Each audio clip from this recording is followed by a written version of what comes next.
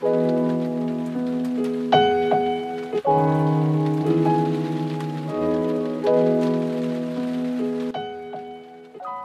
and welcome to episode 71 of Humans and Magic, the podcast that gets deep and personal with your favorite Magic the Gathering personalities.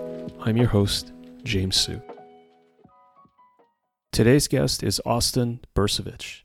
Austin was recently banned by Wizards of the Coast from competitive play and his Magic the Gathering Magic Arena accounts for revealing information that was considered confidential.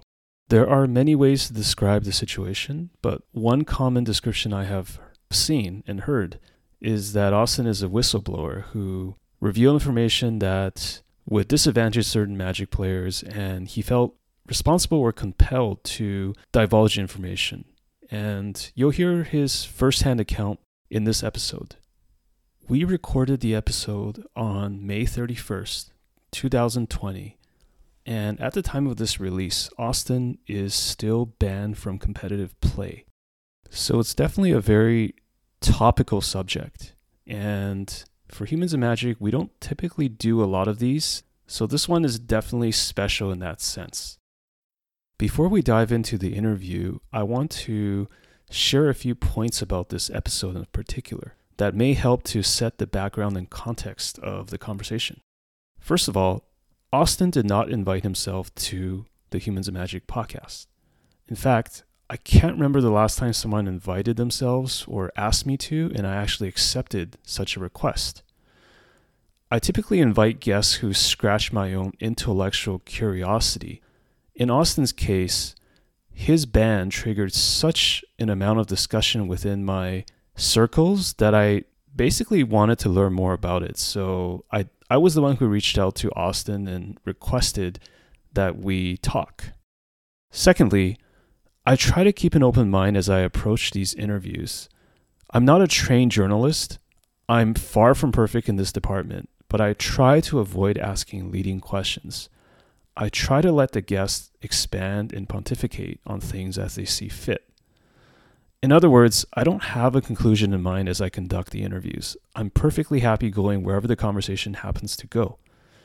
I typically avoid grilling the guests or putting them in uncomfortable spots because I do personally believe that a relaxed guest leads to better lines of questioning and allows them to open up to a greater degree.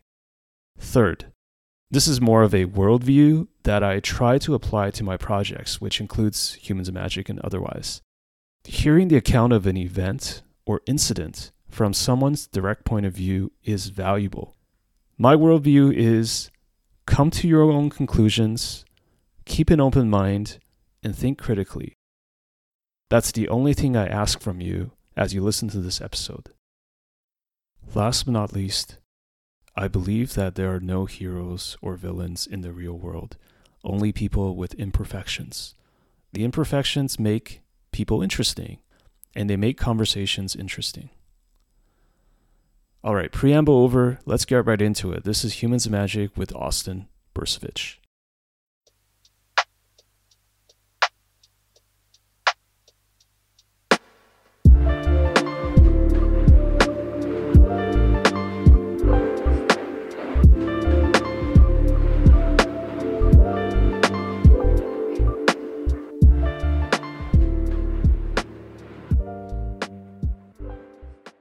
Okay, so today on Humans and Magic, we are here with the number one ELO-rated MTG player in the world, father of 3 kids, and man of the hour, Austin Bursavich. Austin, how are you?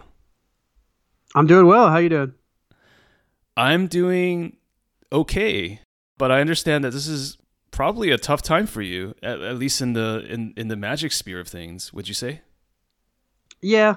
The last week or two have been a little rough, but before that, things were going well.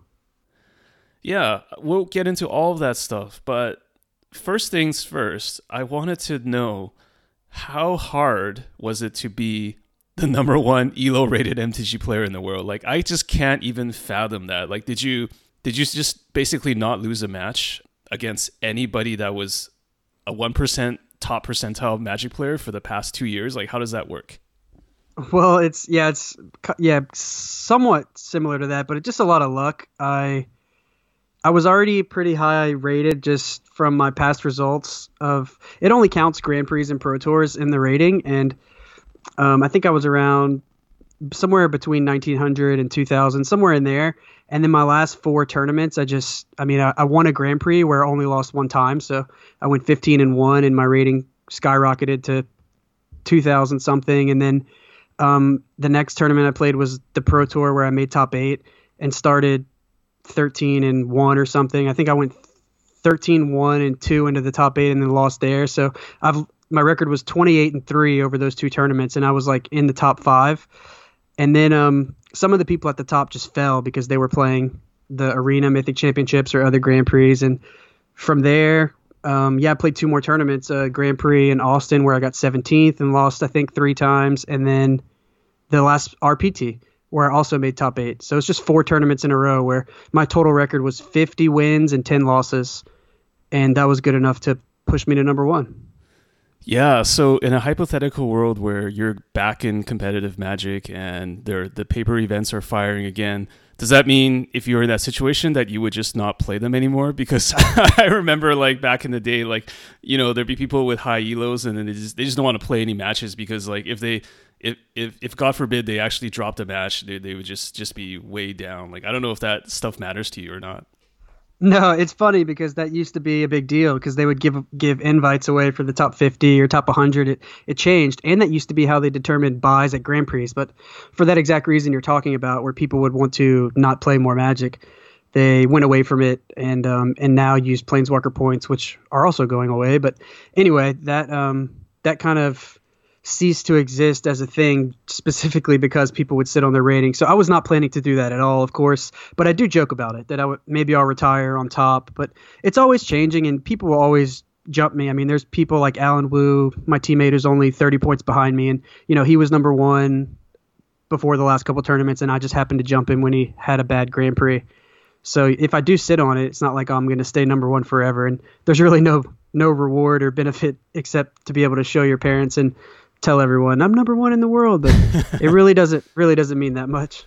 Yeah, and I know that this interview is going to be mostly about you, and I want to keep it that way. But because you mentioned his name, like, I want to ask you, how is Alan Wu so good at Magic? Because he is just, whenever I see him, I saw him play last year, and I've seen him, I followed him on the Magic circuit as well, just like I follow you.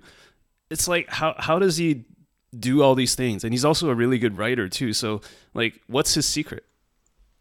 Yeah, I don't want to speak for him exactly because I haven't even actually known him for that long. We just became friends probably last year at some point. But from the time I've spent with him, he's just extremely, extremely intelligent in general. But he also approaches the game from the right way. Once he started to get good, he kind of formed a process for himself and to try to help with the team as well. But something about just the way that he approaches like the math in the game. He runs like these weird simulations to look at numbers, and he's always focusing on what he does wrong to try to make sure he doesn't do the same thing wrong again, which, you know, everyone talks about that. You don't want to make the same mistakes and you got to learn from your mistakes, but somehow he actually gets it done, because I struggle with that. I mean, I'll make the same mistake of forgetting my creature had damage on it and moving an equipment over. Like, I still do stuff like that when I've done it 50 times. But once he does something wrong and he convinces himself not to, it seems like these days he's just making very few mistakes. And with all of the numbers stuff he's got down as well, it's a pretty good recipe for playing really, really well all the time. Yeah. What does a day in your life look like these days? I know it's been a little bit strange over the past week or so because of your situation with WotC, and we'll definitely get into that. But just in general, I want to get a sense for, you know, how are things in the house during pandemic times? How are you feeling these days in general? Yeah, so I'm feeling well, a little bit tired, but we're finally starting to come out of it. Since the pandemic started, I kind of just had to let my work and then Magic take a back seat because, well, work was kind of slowing down to a halt anyway. But my wife was still working. She works with kids and doing speech therapy. She had tons of Zoom meetings and stuff going on all the time. So I'm kind of in charge of watching the girls during the week, and yeah, it's a lot. So you have three girls, is it? Yeah, I have three girls. I was gonna say I learned that taking care of three young girls is much harder than any full-time job I've had. So I really appreciate what my wife does and what anyone who stays home with kids does more than I ever knew before this COVID thing happened. But yeah, I mean, just a lot of taking the kids for walks because we couldn't really leave the house, and then finding stuff to do with my older daughter. She's 6 and in kindergarten, so she was doing homeschool, but it would only be about like an hour a day of that. And then when the little girls were napping, we try to get it to where me and Mary can either play Animal Crossing or Zelda Ocarina of Time. And then at night when my wife was back, we started watching Avatar: The Last Airbender with Mary, and we all loved that. I had never seen it before, so that was one thing to fill our time. But yeah, just a lot of hanging out at the house, going for walks, playing games, watching TV. That's really all we've been doing. Is that sort of how you grew up as well, just playing games and that kind of thing? Like, were you competitive? You had mentioned before we started recording that you have some brothers, right? So maybe we can talk a little bit about your family background, if you don't mind. Yeah, sure. So I would say yes. Growing up, definitely played a lot of games and was always extremely competitive. I have two brothers. One is 3 years older than me, and the other one's about 3 years younger. So I'm in the middle.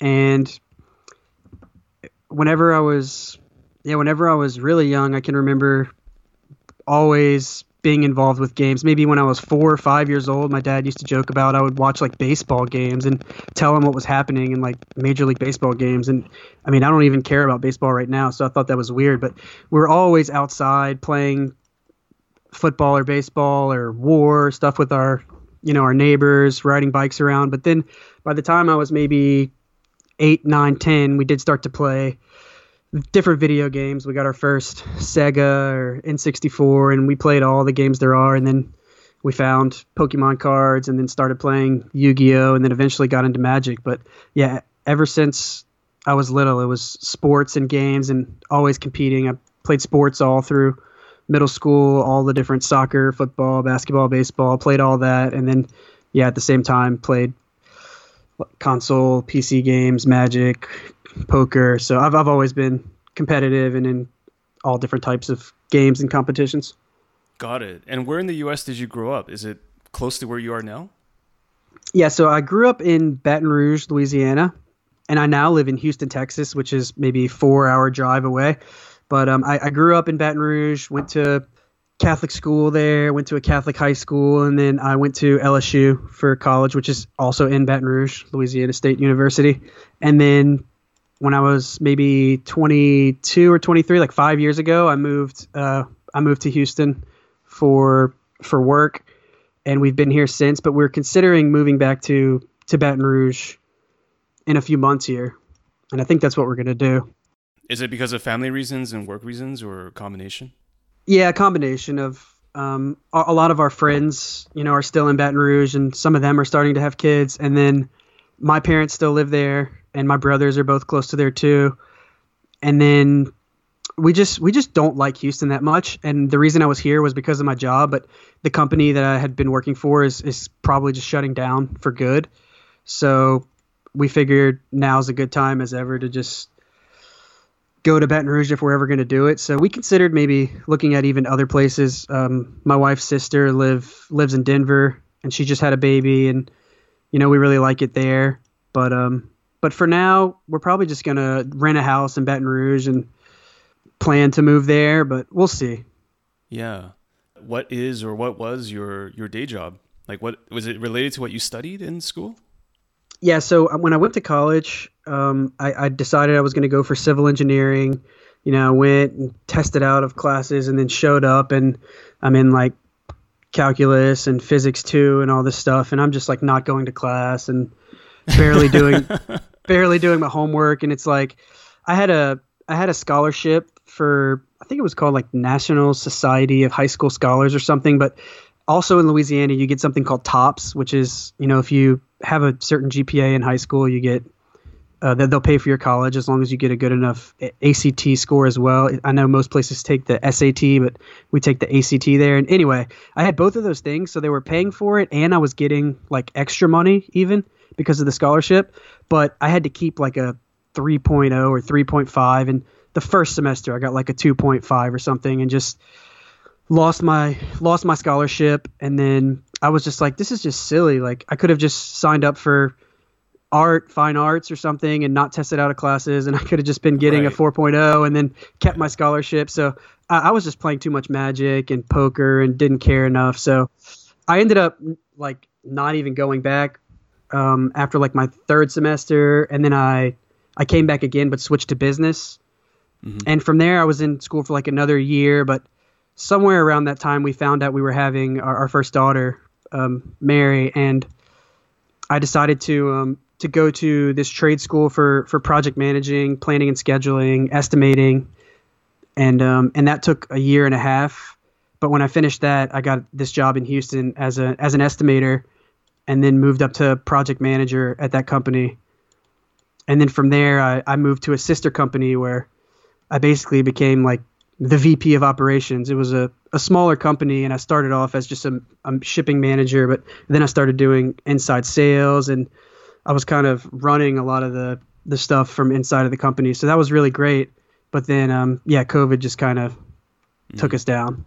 Yeah, no, I mean, it's always good to be in those small situations. I mean, smaller companies that are rising, right? It sounds like you were kind of a rising star and you grew along with the company, right? Yeah, it was really great. When I started, we had just me and one other guy in the warehouse. But then by the time, a few months ago, we had up to 7 or 8 people working in the warehouse. And back in Louisiana, where the main office was, they had grown by a few people as well. We had more salespeople, and we were really growing. But yeah, it was in the oil field, upstream industry, and with COVID, it kind of took a nosedive. Oh yeah. So going back a little bit, were you always a smart kid in high school? That's sort of what I'm inferring. Is that like, did you have straight A's in school, like heading into college and all that? Yeah, so it's funny because people like when I was in 5th grade, 6th grade, 7th grade, even in high school, they would joke and say like, oh, Austin's so smart, he's a genius and doesn't have to study or whatever. But I was in school with people that were what I considered much smarter than me. But I think I just always had a good sense of like numbers and math stuff and science, and then just kind of common sense stuff. I kind of thought I was above everyone else on. But as far as like just memorizing a bunch of stuff and being like the greatest student, and also being able to write and all these other things that are important for intelligence, I have lots of areas where I really think I struggle. So I wouldn't say I'm like some genius or anything, but I had really bad ADHD. I still do. I have really bad ADHD. And when I was a kid, I didn't know that. So I remember being like 5th grade or 4th or 5th grade. Like my mom thought it was like not real. Like I didn't even know it was a thing, of course. But I have a distinct memory of her like saying like it's just like a made up thing or whatever. But by the time I was in like high school as like a junior, and I read about it and heard people have it, I'm like, I'm pretty positive I have this. And I started looking at the symptoms. I'm like, oh my God, like I'm like every single one is like exactly describes me. So I eventually went and saw a doctor and got prescribed to medicine. And it helped me tremendously. By the time I was probably almost 18 before I ever started taking it. So all those years, I was not turning in homework. I was unorganized, couldn't focus. But yeah, as far as always being smart, I think I would say yes. And most people would say yes. Where you have like a lot of common sense, or I don't know if you would call it street smarts, but it sounds like you knew like how to get good grades and how to work the system or whatever those systems might be, right? Yeah, exactly. I did know that stuff, and it was, always looking to take shortcuts, and I would always be, not focused on school and do whatever I could to get by with as little as possible. And it definitely cost me with some of the grades, but at the same time, I easily met the GPA I needed in high school and got the grade on the ACT to get into college, and then always trying to game the system, not go to class unless I have to, not do the homework unless it's for credit. But it started to catch up with me, and in calculus and physics too and stuff, like I said, because Yeah. the teacher's like, you don't need to turn in your homework. It's not for points. But then I didn't know how to do the stuff and got to the exams. And I wasn't used to that. Did you have any favorite teachers in high school?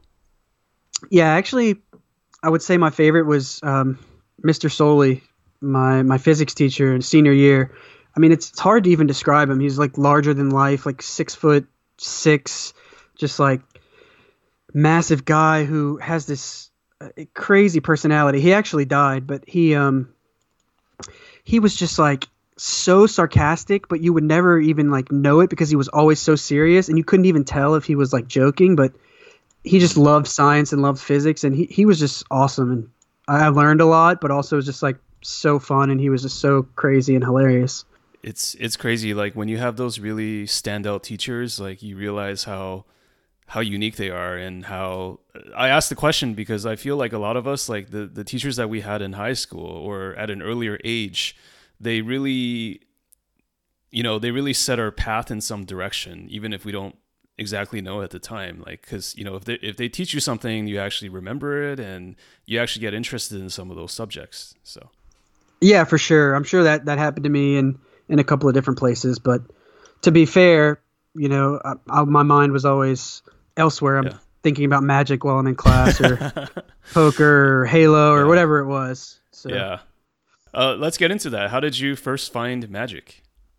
Wow. So I would say it was during sometime around Mirrodin or Kamigawa block when I first saw a Magic card. And I had been playing Yu-Gi-Oh for a couple of years.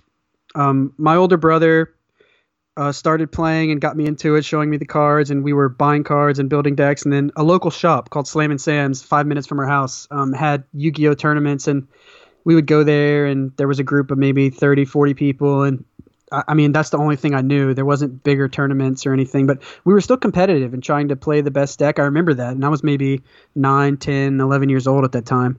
And then that's where I found Magic. We showed up for a Yu-Gi-Oh tournament, but they were having like a Magic PTQ. And I kind of remember someone playing like Arc Sloggers and whatever. So it was obviously like during Mirrodin times. So that's when I learned. Yeah, what was it about Magic that might have stood out to you a little bit more than Yu-Gi-Oh? Because it sounds like you were already in Yu-Gi-Oh at the time. Yeah, honestly, I don't even know how the switch happened. It seemed like it happened so quickly, but in Yu-Gi-Oh, we were playing and we had a big collection and had all the decks, and we were having fun playing the tournaments. But then when I found Magic, we built some decks and we're playing for fun.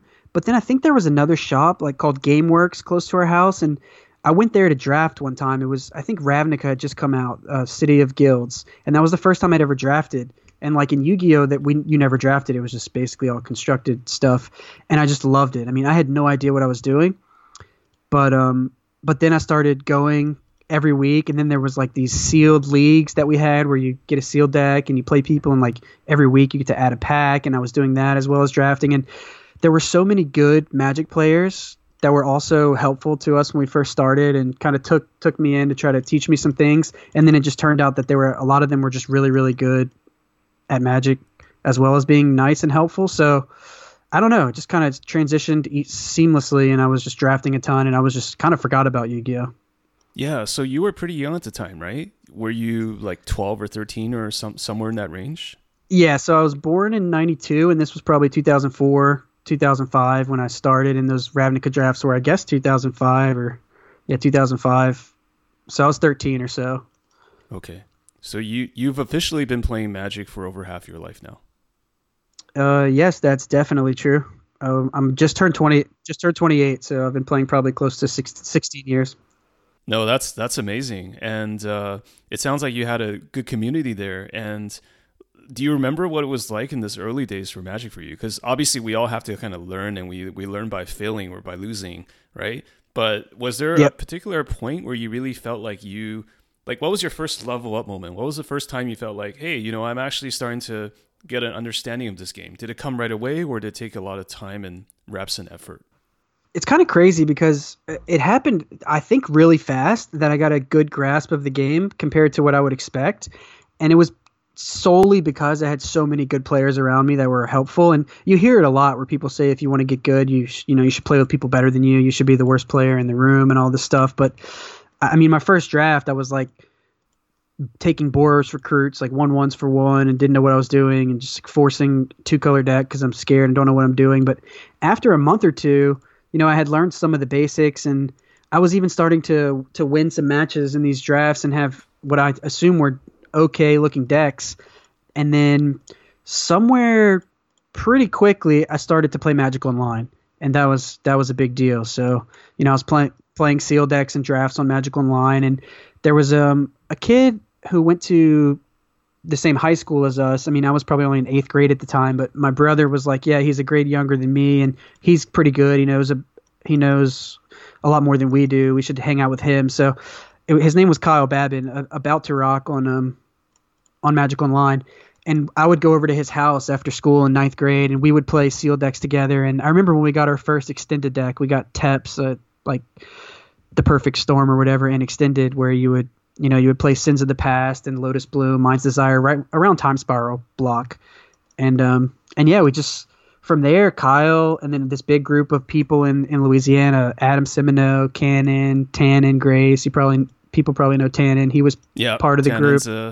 He's a mainstay in the community. Yeah. Yep. So he was one of the first. Yeah, he was one of the first people that introduced me to all these other guys. And anyway, they were all pretty good. A lot of them very good, and had like Cannon he had played in a bunch of the first Pro Tours, and he didn't care as much about Magic anymore. But he lived with Adam, and I would go over there and play. And I don't know, it wasn't one moment. Like I feel like over a couple of years, I just got to a level where I was comfortable and think I was playing really well, and then I was just consuming everything. I'd read every article and watch all the Pro Tours, and I started going to all the PTQs and playing Magic Online every day. And just from playing so much, I got pretty good. And somewhere in there, I joined the clan on Magic Online. The OSIP drives me to school, and that had, at the time, Brad Nelson, Owen Turtenwald, I think like Adam Yurchik, Brett Blackman, Trunks, like a lot of really good players. And we would share ideas and decks in there. And that's another spot where I started to get a lot better by talking with those guys. And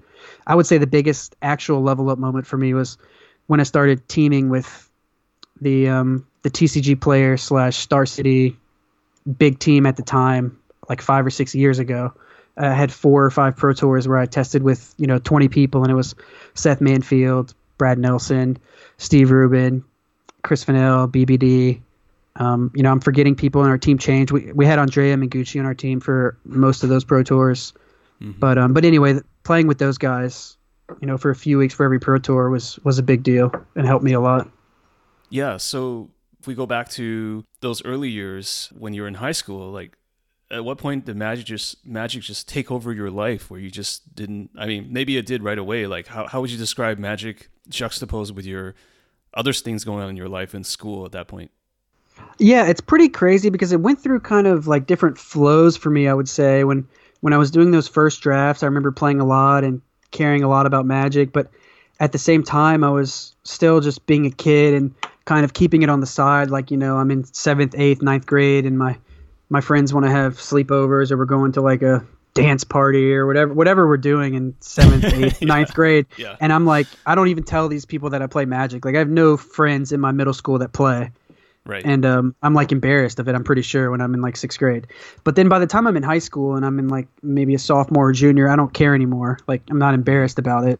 And so at that point, somewhere in there, I know it's kind of taking over. Like, I can't think about school stuff because I just want to go home and play like all the daily events and triple Q, whatever happens right when I get home from school.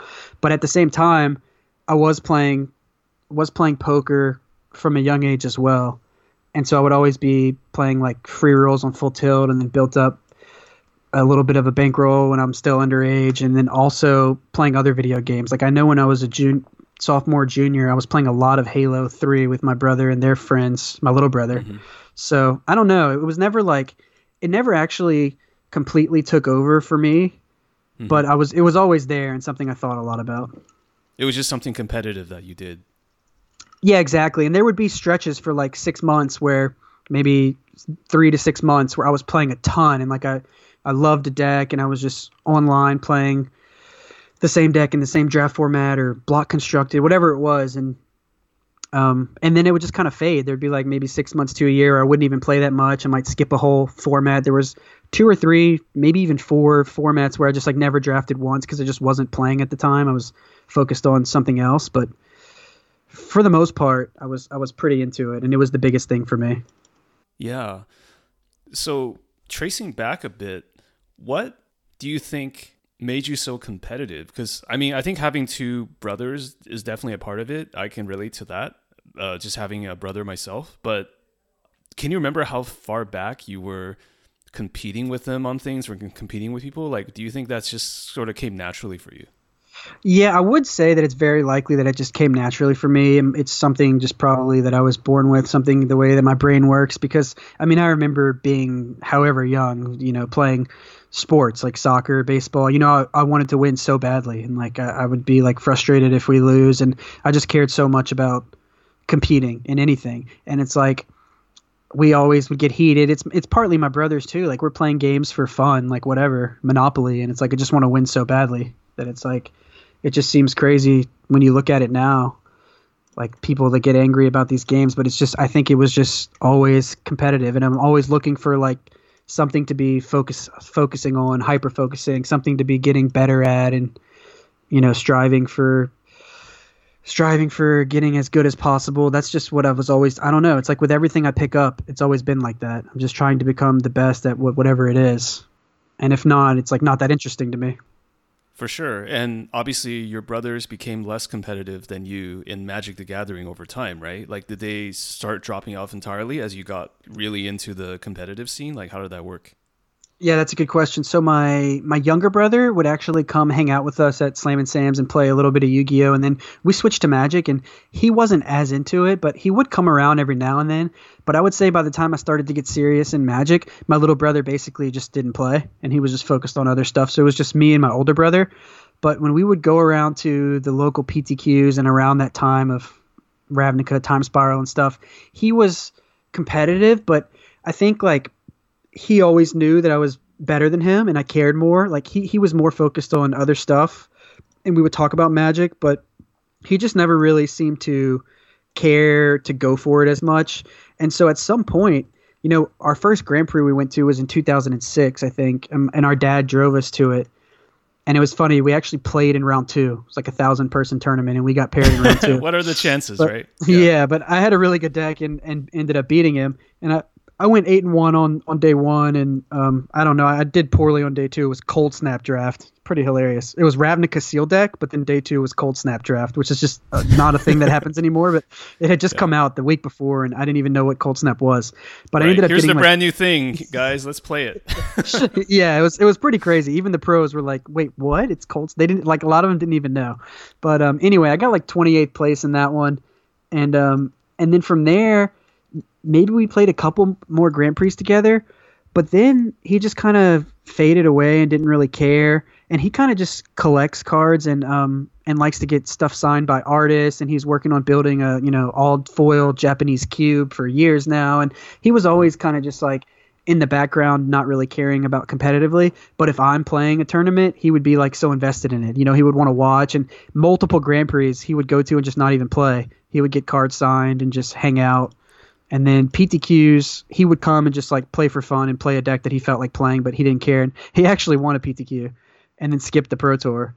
And one of these where he didn't even care. But really? Wow. But yeah, I so would kill for that. Yeah. Yeah. He's not like he's terrible or anything, but he just didn't ever practice or put time in. So he didn't play much over the years. But yeah, that's it basically. Oh, that's awesome that your older brother is like one of your biggest supporters, right? So like you guys have he's that always common been. Language. Yeah. Before we go deeper and deeper into what's happening right now, I also want to get a sense for maybe your wife. Like, how did you guys meet? Like, at what point did this happen? Right? Like, did you guys grow up together? Like, what was that situation? Yeah, it's pretty crazy. We met in high school, and we had actually met before, but didn't even know it because, like, in 6th or 7th grade, one of my friends from my middle school, Jared Zimmerman was his name. He took my wife to like some dance, cotillion or something, and she was his date. And so I was with my mom in my mom's car, and Jared was with me, and we went and picked up Amy, my wife, from her house. And then I met her then, never talked to her for a few years. But then the time I actually considered meeting her was when I was, I think, 15 in our sophomore year of high school at an LSU football game. Through a mutual friend, I was with my friend Colin, and, you know, he was dating this girl, Kaylin, and that's where I met her at that game. And then, like, I don't know, we just started talking and texting, and then the next week, you know, we hung out again, and then from there we started dating for almost all of high school. We were dating, and then when we went to college, we sort of just like broke up, and we're like, you know, we're just gonna do our own thing. And she joins a sorority, and I'm just not going to class and playing poker and Magic and traveling around, being a clown. But then, you know, we'd always keep coming back to each other, and we were hanging out a lot, and I had a feeling that we might get married one day. When we were maybe in our second or third year of college, and then we found out she was pregnant with our first daughter. So then from there, we started to, we started to get more serious about things, and that's when we decided we would probably get married and be together. And I was happy about it, so it would all worked out great. And then after Mary was born, we got married when she was maybe 1 or 1.5, somewhere in there, and then. Yeah, we had a couple more daughters, and now we're still together and happy. That's awesome. It sounds like some things are just meant to be, right? For you guys, yeah, it's crazy. Like that's the case. No, that's great. I wanted to talk about that because I know family is a big part of who you are, and also I wanted to get a sense for how, because honestly, before we talked today, I didn't know that you had your full-time job as a, you know, doing what you do in Houston.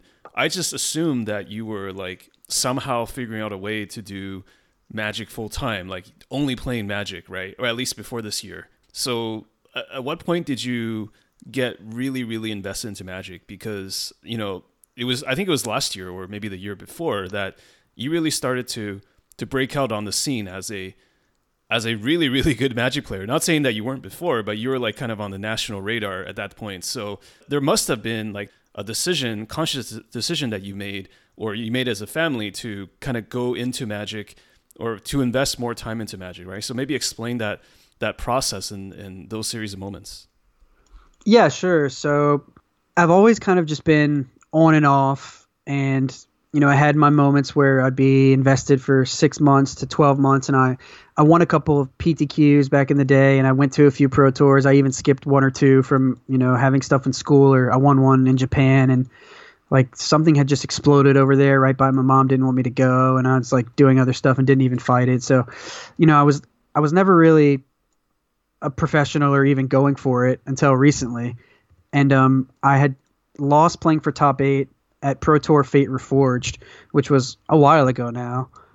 I ended up getting like 16th place. I was 8-0 on the first day, and then just it was 3-3-1 on the next day, having my winning in, and I had lethal on the board in game 3 and just like somehow missed it because of my life pad, and really disastrous scenario where I end up losing and getting 16th. But that qualified me for the next Pro Tour, and then Brad Nelson and Chris Fennell and them approached me about joining their team, and I did that, and from there I hit like silver by going 11-5 at the next Pro Tour, which qualified me for the next one. So I played a bunch of Pro Tours in a row, but I was at that point, I don't remember exactly where we were in our life and my job and stuff, but I still wasn't considering going full time unless I like somehow spiked and got platinum. I was just kind of, you know, keeping up with Magic, playing, and I know I'm going to go practice and try my hardest at the Pro Tours. But yeah, I ended up not playing enough Grand Prix because I won the Pro Tours kind of at the end of the season. You know how it goes. If you win or do well at the first Pro Tour of a season, you can kind of plan out your year. But instead, I ended up 1 point short of gold, and it was like I regret that I didn't even play the first couple of Pro Tours, and I didn't play Grand Prix.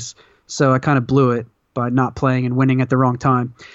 So then I end up being silver, but they switched to cycles, and it's like I'm silver forever, so I get to play all these RPTQs. But I just kind of was off it and not playing a lot of Magic at the time, and maybe playing poker, then started to get into the job and had Mary, whatever year this was. I can't really remember. Well, this must have been like what 2015 or 2016 because this was Khan's block, right?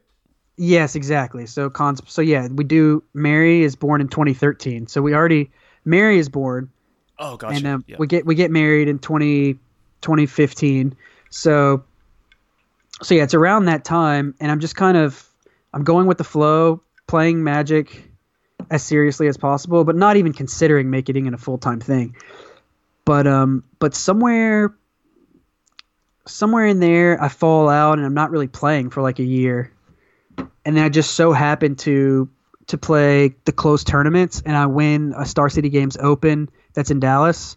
I hadn't really played at all, and I still watched Magic all on the weekends. There's Twitch and there's Grand Prix coverage and Star City coverage. So I've been keeping up with that, and there was Death Shadow Zoo thing that just came out, and I played that deck and won that tournament. So that kind of got me like excited about Magic a little bit, even though it didn't really mean much. You win a Star City, and I didn't really get anything for it besides the money. But then a few months later, maybe it was even a year or more later, I had been playing a little bit more Magic Online and just trying to kind of get back into it. And I ended up going to the Grand Prix in Dallas, and I won that Grand Prix with Blue-White Control, where I hadn't really practiced at all. It was during the Hogak times. But again, I had been watching, and I just happened to win that tournament. And from there, I decided I would take the Pro Tour seriously and tested a ton and was excited about it. And then I drafted it 100 times and went and made top 8. So that was the point when I made top 8 of that Pro Tour. I was like, there's the MPL and Rivals now. It's been kind of crazy. Yeah. You're seeing that on the horizon, right? This is the opportunity here.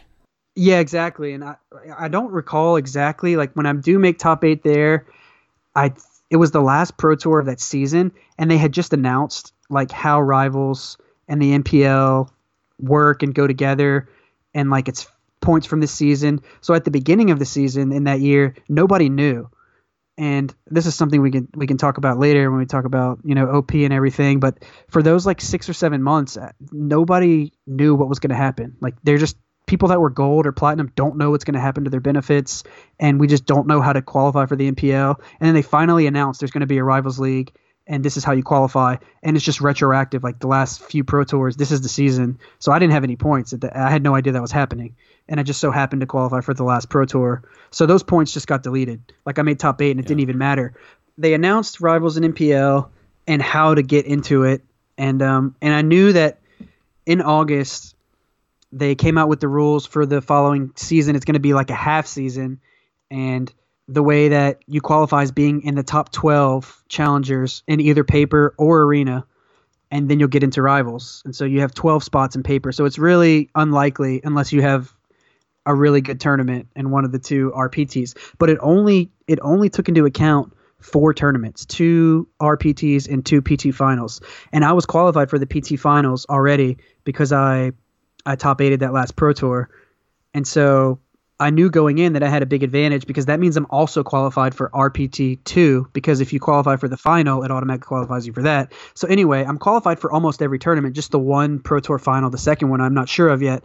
But I also feel like everyone is so disillusioned with, Rivals and it's only 12 spots. Nobody's going to seriously go for it. But I talked to my wife about it, and I had just been streaming. That's one thing I didn't mention. I had picked up streaming somewhere before the Oko Pro Tour. I don't recall exactly when I started. Sometime in the last year, but around a year ago, I had started streaming, and so I'm playing a little bit more Magic already. And I decided I would go for it. I'm going to go for Rivals, which is a silly thing to say, but I'm going to practice really hard for the RPT. I joined this team 7% with Alan and everyone. And I'm going to draft a ton. I'm going to be streaming and working on Magic. And I think that I have a good chance if I just have a good RPT. And yeah, it's crazy. It worked out. I mean, I played hundreds of matches with Blue-White Control leading up to the tournament. I drafted a ton, and our team did a lot of good work. And a few days before, we find out that the Lotus Breach deck is busted. And I have this dilemma where I feel like I'm supposed to switch, but my heart is telling me not to because I'm not going to play it. I'm not going to play it well enough. Player dilemma, yeah. Yeah, so I ran it through a few leagues, and I'm going like 3-2, and I can tell that it's busted. Like I know it's the best deck, and I know that Blue-White Control will struggle against it. and the only way I can possibly make it into a 40% matchup for me or something is by playing multiple Damping Spheres in my sideboard and pray that I draw one. And I was like, I really don't want to do that. But then I've played in a lot of Pro Tours. I was on the team with Brad Nelson, and thinking about metagames and everything, I knew that even though the deck was so good, it was not going to break 10%. And so you can expect to play against it one time. It's not that big of a deal. But at the same time, in this RPT, a lot of the best players are going to play it. And, on day 2, they're going to rise to the top. So you're going to have to play against it if you want to win the tournament and in the top 8 and stuff. So I decided to play Damping Spheres, but stick to blue-white, and it worked out. I did well in Constructed, and I'm happy that was my decision. But then from there, they ended up canceling the half season because of COVID, and they just kind of botched the whole thing and gave Rivals with 0 points, free full seasons of Rivals, and that was a thing that I was kind of raising hell about, but nobody else really cared about, despite it being ridiculous.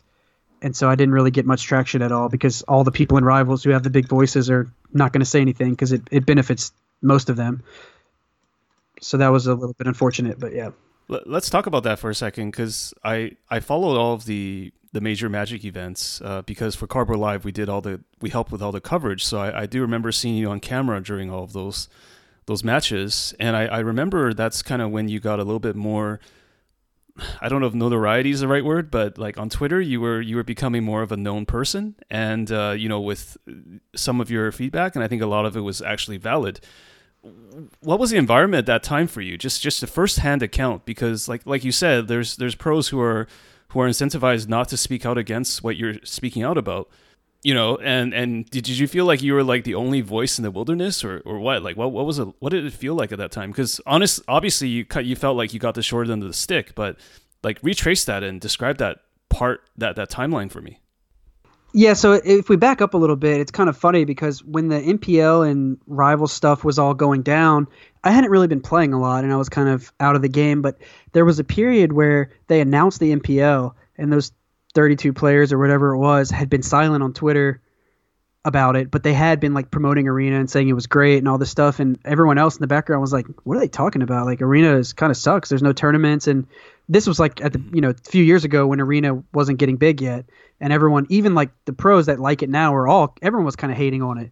But then they just go boom, MPL, $10 million, esports, you will know your name and everything, and then all these platinums and people that got screwed are just reeling, what is going on? And I'm seeing all this from outside the game, wow, this is terrible. But a month or two goes by and they're still not saying anything. And people like Sam Black, he would tweet a blog about his thoughts on the MPL and how they handle things. And whenever he would do that, I would take that blog and I would respond, and I would just at Magic Esports, Magic Wizards, Elaine Chase, just letting him know this is what people think about it, this is what's happening. And then eventually, after 4 or 5 months passed, I had maybe added those accounts 30 times on people's posts like that. Anytime I would see something telling how they feel, I would do it, because those, I don't know if they just Sam and them didn't feel comfortable showing, but I want them to make sure they see it and see what people think about it. And then I started to get a little more upset. It's been 6 months. This doesn't even affect me, but so many of my friends, whoever, Ben Friedman, he was platinum, and he's just considering quitting Magic because they just won't say anything. Can you please just say something? It's been 6 months. I know it's complicated, but you have to say something. And so that's when it started to form, where people are seeing me as this heel or villain, because I'm adding Elaine and the esports people with people's complaints or something. And so they never answered me, but then eventually they finally announced something, and people were joking, looks like all your work finally got something done or whatever. But then, at that time I maybe only had 300, 400, 500, 600 followers on Twitter. A lot of people that know who I am from, all these years I've been in Magic, but I'm never in the spotlight, and it's I basically have no voice, and I'm not trying to have one, I'm just laying low. So to me, it was nothing really. But then whenever I top eighted that Oko Pro Tour, some of my friends, started to make jokes about it. They don't want to at me on Twitter because I was pushing them and all this stuff. And then some other people were complaining about me, saying I'm rude or I'm an asshole online or whatever. I cheat at Magic, just people coming out with whatever they want to say. And so at that point I started to respond, and people were seeing me, I guess, as some sort of villain, but I never really saw it as that at the time.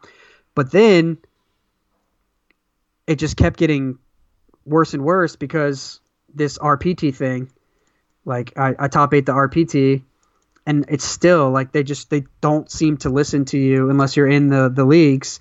And then at the same time, the people in the leagues, like the rivals in NPL, just have these contracts, and they have so much at stake that they're really hesitant to say anything on Twitter. And a lot of it is because they say it's not the contract, they just don't want to get involved. Like there's no upside in any of the arguments for them because people just attack them and yell at them no matter what. Like they only have something to lose, basically. Yeah, that, and just for their sanity, like they don't want to get involved unless they really have to, because who wants to deal with like Twitter, even if you're right, or it's just like might as well just stay away from it for them. Right. But at the same time, like all of my friends that are on my team and so many people are being affected by it, and it's like we don't really have a good channel to talk about it.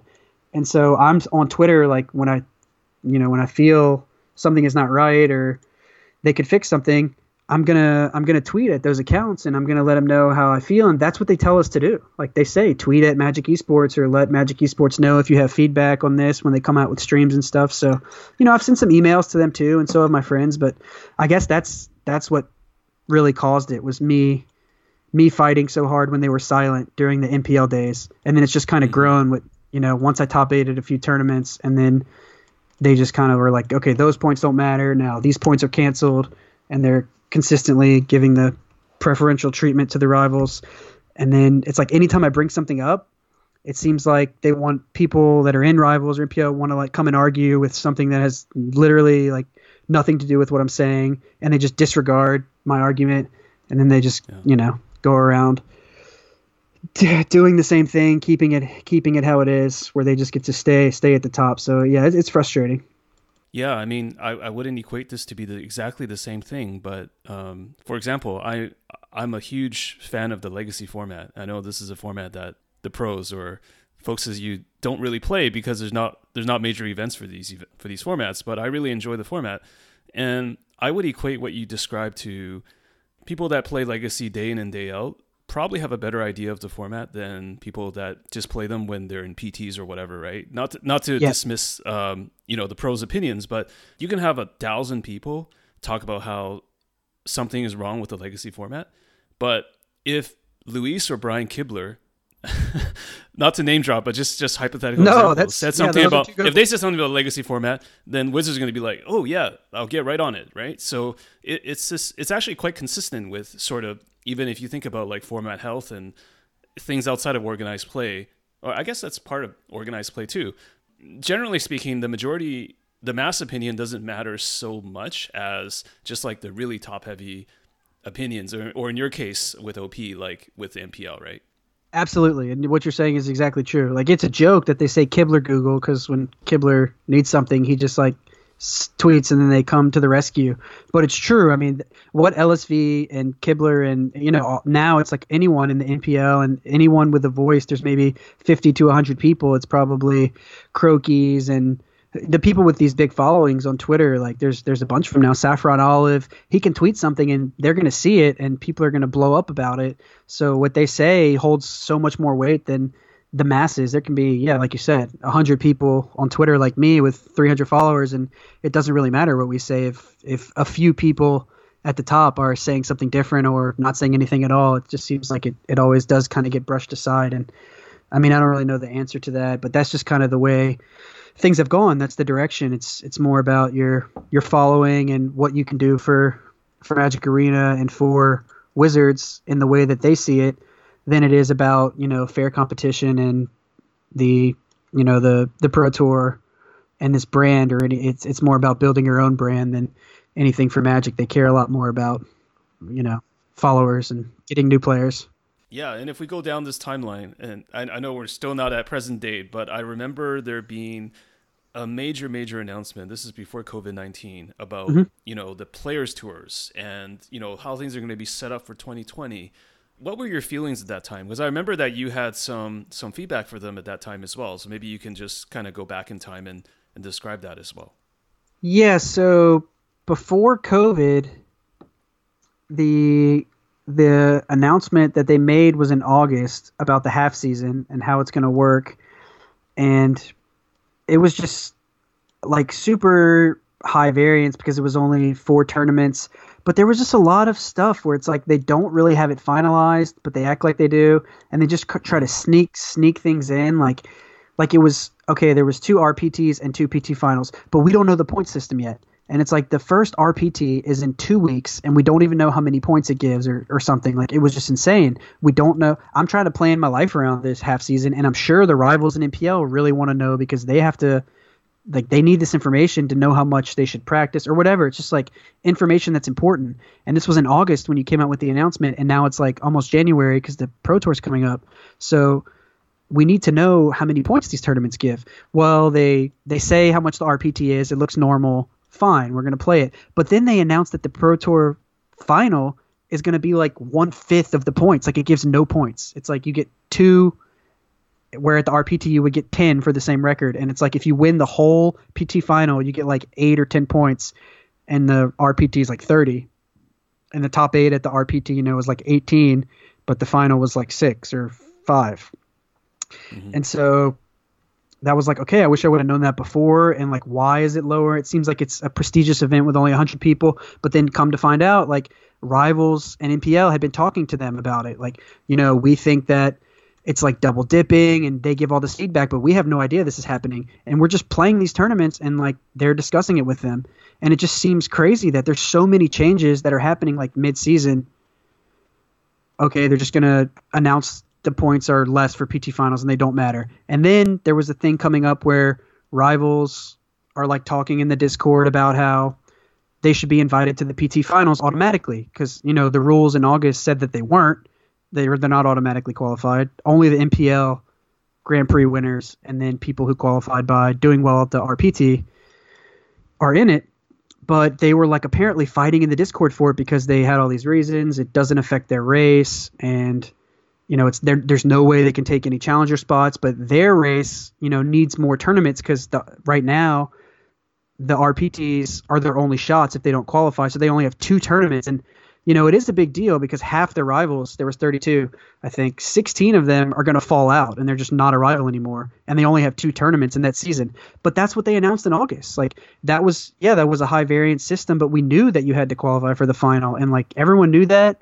And when they got, their invite or they got their special invites, a few people, like, they signed a contract and they knew that's what it was. But then they're just in these Discords changing things. And it's just frustrating that all the changes are beneficial to them. And the biggest thing is like, when we bring it up, I just get shushed. Nobody responds. They're just silent. And then if someone does come out in Rivals or NPL, they argue something and they try to make some like excuse for it when it's like they're not even looking at the main point of that. Like, things just shouldn't change mid-season ever. Mm-hmm. And also their arguments are normally like also just kind of weak anyway. So I don't know. That's been a lot of the frustration about it. Yeah. Yeah. So I guess all this stuff was happening in these Discord chats with the NPLers and the rivals players. And, this had been going on for a while. And so I assume that you knew about these Discords just because you knew these players were like, it's not a complete secret, right? Like, there were things about these chats that were going out to people. And I'm 100% sure, 1,000,000% sure it wasn't just you that knew about these things. Like, people were privy to this information, right? Yeah. So like, it was actually usually from like a few different people, but it was like just players that are on my team, or even some people that aren't on my team, and just pros. Like, it's coming from people that are close to the know. Like, it's nobody directly in the leagues, but it's a lot of their close friends or just people that, have been platinum or have been gold and have been in the pro scene for a while. They would come and tell us like, hey, I just heard there's going to be this, or, I heard that the rivals have been arguing for this in their Discord. And we would just start talking about it. And there's like 50 people on my team, and we all know, like, everyone now knows that the rivals are arguing for trying to get PT finals invites. So we're like, okay, can we post about it on Twitter? And like, maybe some people make some jokes because they're frustrated, and then some of the rivals start jumping in and arguing about it. So we're like, okay, now it's fair game, and then I get involved. But right. But yeah, like, basically they can by arguing about it, they confirm that it's true. So. Yeah, exactly. Like, I have not one time have I ever seen a screenshot of the Discord. I've never seen a message from the Discord. I've never seen any official documents. Like, I have not seen anything that goes on in there. And everyone involved does have an NDA, but I don't know who's in the Discords and who isn't. I assume it's all of MPL and Rivals and some members of Wizards Esports. I don't know who. That's kind of my understanding. But again, none of this stuff is like, oh, someone inside is like some rival or MPL, like LSV or whoever's like sending me a screenshot of this. Like, that's not what's happening. I'm just hearing it from people who heard it from their close friend. Like, someone on my team hears it from someone who they've been friends with forever, and it's just letting them know. And it seemed like, it was never like some big, huge leak where they're like, okay, here's the official document. It would just be like one or two small things. Like, there's going to be an announcement in 2 months. It's going to be bad for everyone. Rivals and MPL are trying to get them to change it. Maybe like, okay, that doesn't tell us anything. But then they'd come back with like something specific. Like, they're thinking about adding points to Grand Prix. We're like, okay, well, who cares? We don't know what that means or not. And then they don't announce it. They change it. It's like, we would just hear small things like that. Never anything like that important.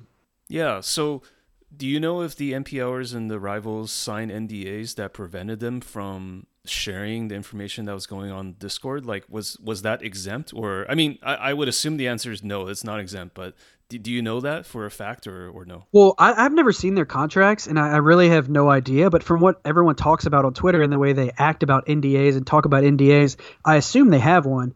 And as much as Wizards is like so nitty and scared legally, it seems like they probably have NDAs that are pretty strict, and that the Discords would be included, that they're not allowed to share any of that information. But honestly, that's just me saying what it seems like from how they talk about things on Twitter and a lot of people responding to me. But again, I've never seen the contracts or really talked to anyone. I've never talked to anyone in the MPL or Rivals about their contracts and NDAs. Like, everything I've heard about it is just kind of people responding, saying, oh, this is an NDA.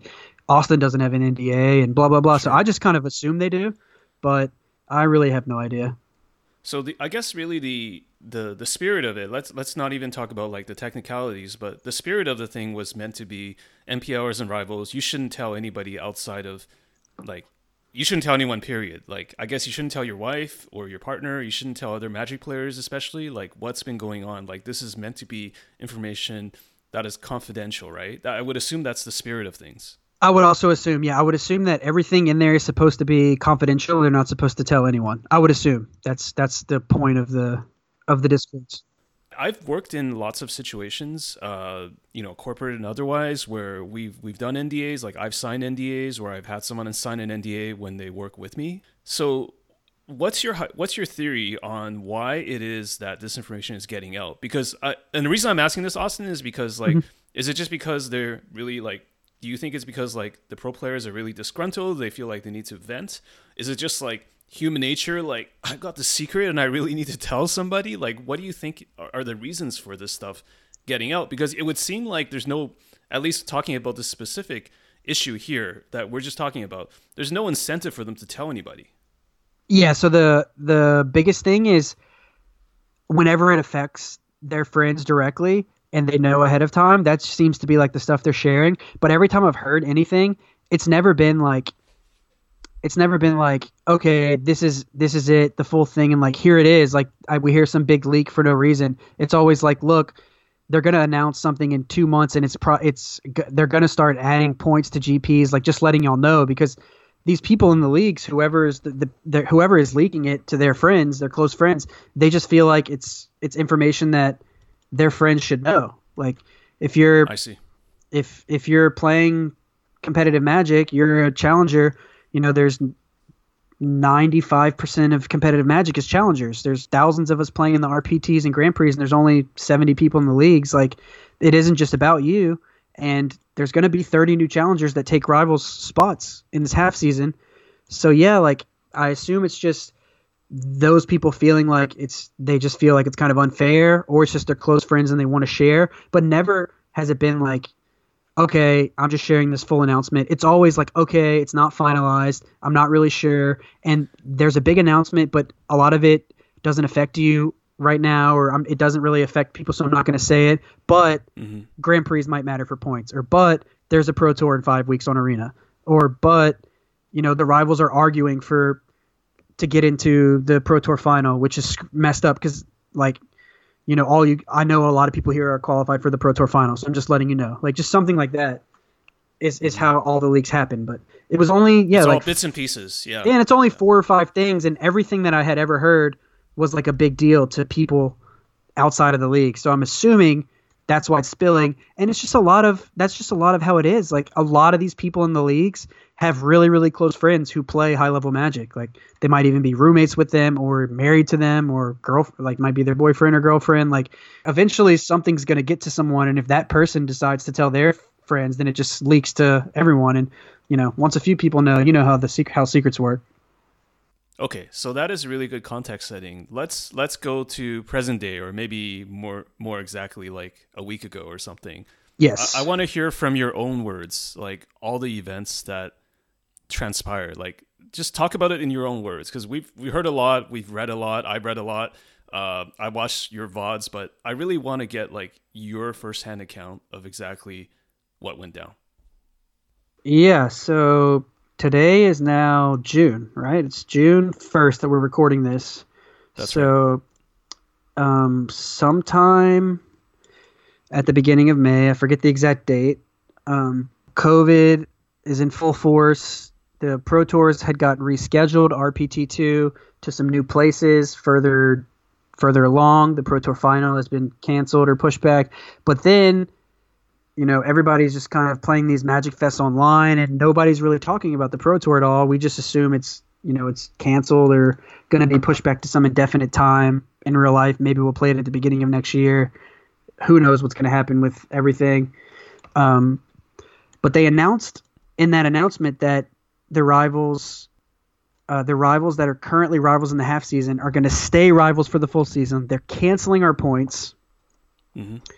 So anybody who, had 18 or less points just canceled. But if you had 20 or more because you made the semifinals or the finals of one of the RPTs, you're now going to be a rival for the full season whenever that happens. And so that's 8 slots because of tiebreakers. It was going to be 7, but they say they're adding a person. And then for Arena, it's going to be the same thing. They're going to be the top 7. So there's going to be 15 new rivals, but the 32 that are in there are going to stay. Despite the bottom 16 were supposed to fall out in the rules, mm-hmm. because we're canceling the half season, they're just going to stay for the full season, which means not only are they getting paid this contract for the next few months, they're going to get the full next year, which was supposed to go to 30 new challengers, but now it's only going to be 15 because, it's supposed to be 14, but they added one. So those 16 rivals are just staying. Even a lot of them had 0 points because they didn't make day 2 of the RPT. I think I know the answer, Austin, but I have to ask, how does that make you feel?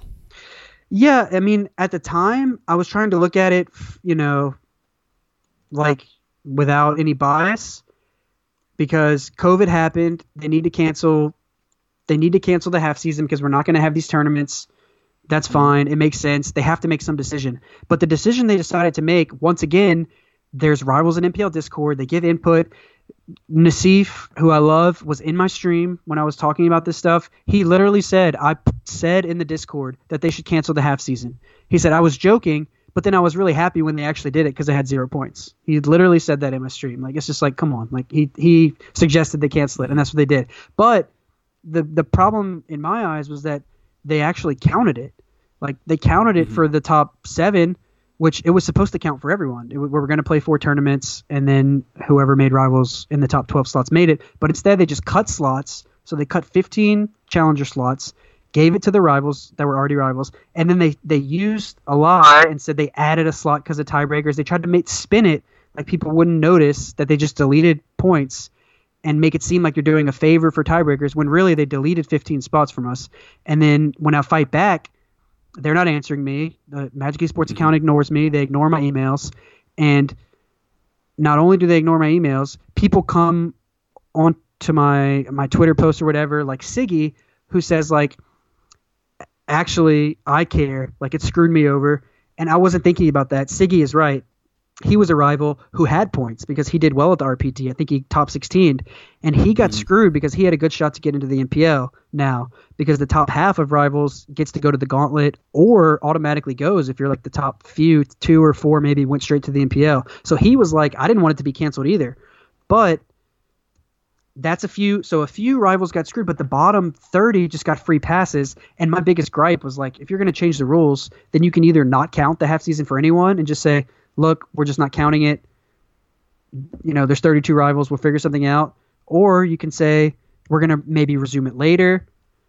Whatever. It's a tough spot. I mean, you can argue both sides, but obviously it's frustrating that I have 18 points and they're not saying anything like, oh, we're going to roll them over to next season, despite canceling your chances at rivals for this year. Maybe in 2 years you'll be a rival because you'll have these 18 points. They just deleted them and didn't even mention it. Like, it's just done. They're deleted. But my biggest gripe is that a few weeks later, they're announcing that we're still playing those tournaments. Like, we're about to play RPT2 online, where everyone else is, and then the Pro Tour Final online, so we're still playing it. But just a month ago, not even, they canceled it, said rivals is decided. This is the rivals, these 7 players who had 20 points. But why did they do that?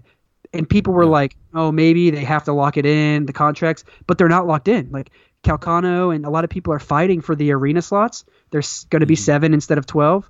But there's still another arena qualifier, like on June, sometime in a couple weeks. And that's the last tournament. And the top 7 in the standings of arena are going to also get into rivals. So that's not even decided yet. So there's no excuse why, like, there's just no reason why these tournaments that we're about to play on arena, this Pro Tour RPT2 and Pro Tour Final, shouldn't just count to the half season and we should just keep our points. But not only did they not do that, they also just deleted them for good. And then, after I was complaining on Twitter and nobody's answering me, they sent us the email where they offered to give us medals to, as we're not getting to play in person, and we want to congratulate you on your great finish at the RPT, and we're going to send you a medal. Like, that's what they told us. And it's literally the 4 players are me and 3 people on my team. So we all got the emails and we're just like, I mean, come on. Like, never has it been a thing to give someone a medal. And obviously it's just a slap in the face, and we don't care about a medal. We just want our points and our chance to play for rivals. So that was the first thing. And that was like why I was upset in the first place. That was the buildup, right? That was like, it's a lot of things. I mean, the messaging and just the lack of consistency, right? Yeah, it's just like they changed the rules and they're not transparent, but the Rivals Discord, we don't know what goes on in the MPL Rivals Discord because it's under NDA, but then every time they come out with an announcement, it's like, that one is pretty obviously biased towards Rivals with 0 points. It's like, why is this happening? And nobody will answer me. So I'm just like screaming about it, emailing them about it, upset. My team all emails them about it, but they don't say anything. And then finally I get like an answer from Blake, PR on Twitter. He like says something this is about Blake Rasmussen, I believe. Yes. He's like saying, because of COVID, we had to make a decision. It was never going to be perfect. Like we hear what you're saying. Like, and he was a little bit like brash and like basically telling me like, look, stop talking about it.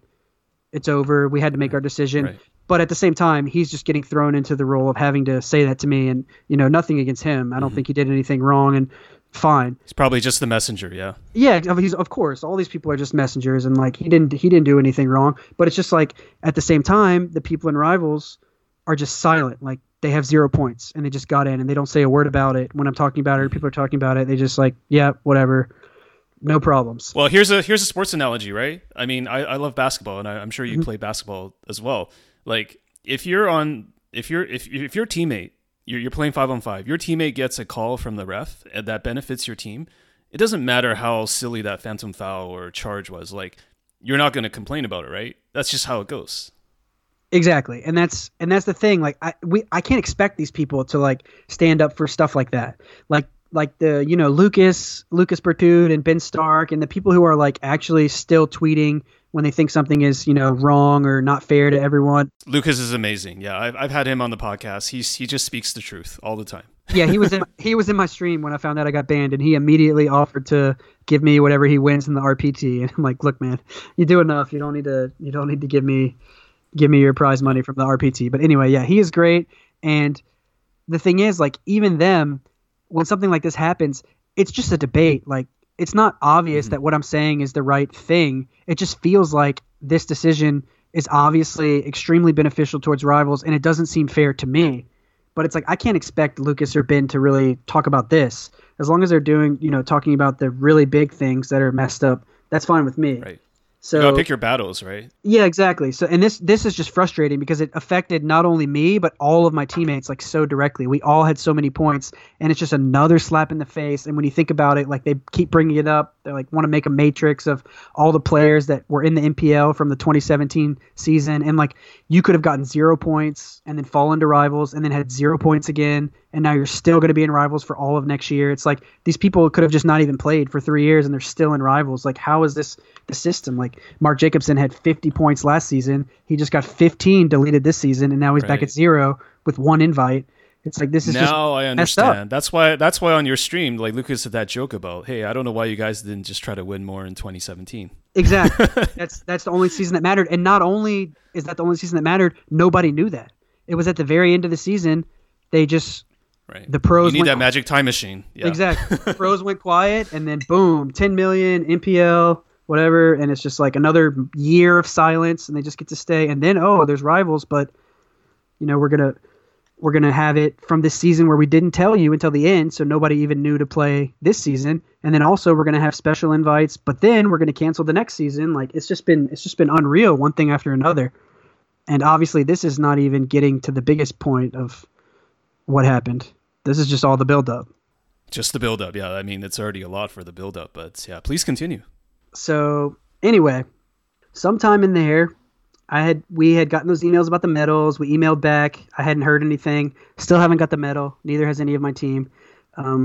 Alan had responded something nice, like he doesn't really, medals round down to 0 for him, but he really appreciates it, whatever. And they responded to him and said, no, we already have the medals. We would like to send it, whatever.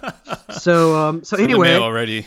Yeah, but that was like a month ago now, and none of us have got the medals, which obviously I don't care at all about. But It's just funny that's what they use to shut us up, and then we don't even get them.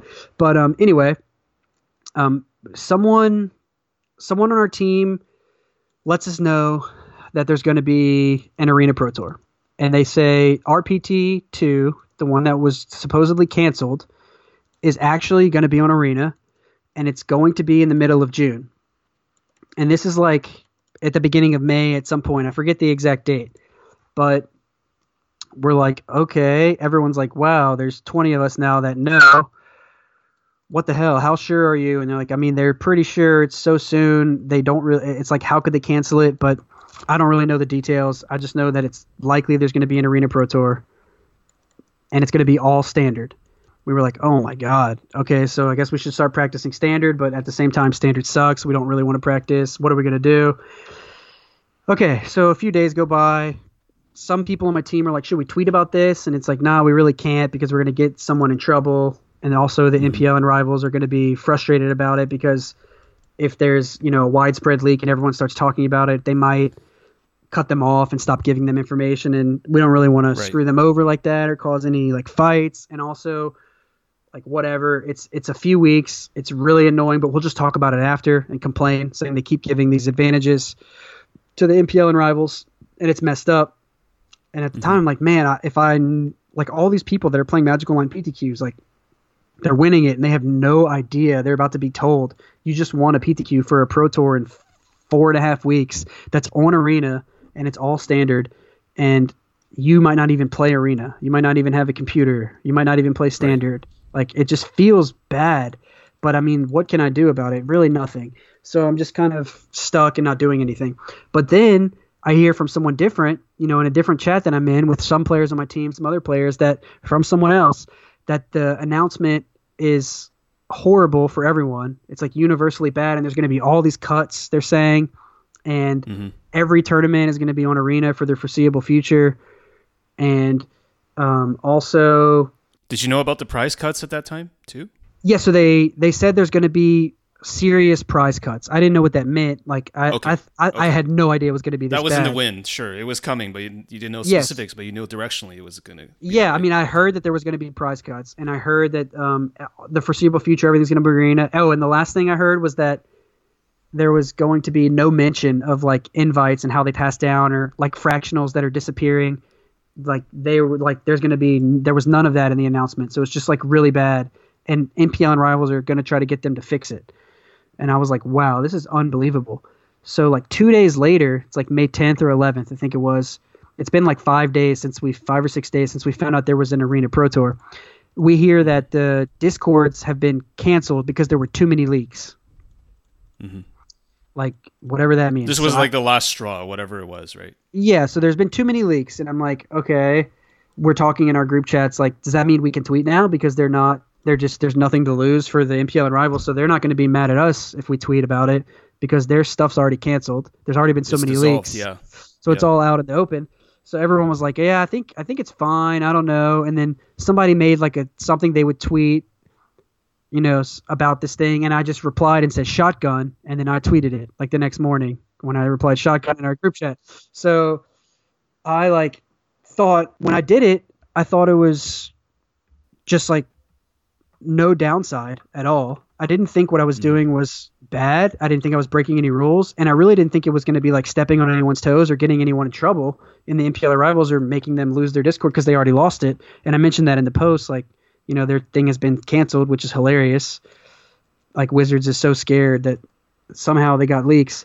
Oh, before I posted it, I forgot. I emailed Magic Esports about it. And I also DM'd the Magic Esports account on Twitter, just like a one paragraph about how, the Rivals in MPL, some of them did the right thing and told their close friends, and now it's spread to, my entire team and a lot of other players that there's going to be an Arena Pro Tour. We don't have the details, but we know it's going to be mid-June. We think it's extremely unfair that we're getting started to practice. You should announce that there's going to be an Arena Pro Tour, whether you have the details finalized or not. That's what I told them. And they didn't respond to my email, but on the Magic Twitter account, they responded to me and said, "Hi, Austin. Who told you this information?" That's all that they said. Okay. And I was like, "Are you serious? Like, what is that?" Like, right. I just responded rather than address to the actual issue of it, they were more interested in, at least in that message about damage control, basically. Exactly. Yeah, exactly. So they responded pretty quick, like the same day, maybe not even an hour later. And so I responded again, like, something about how it doesn't matter who told me. It's it's widespread at this point. Mm-hmm. But there's 1,000 people that don't know about it, and it's messed up that you're waiting and blah blah blah. And you should announce something.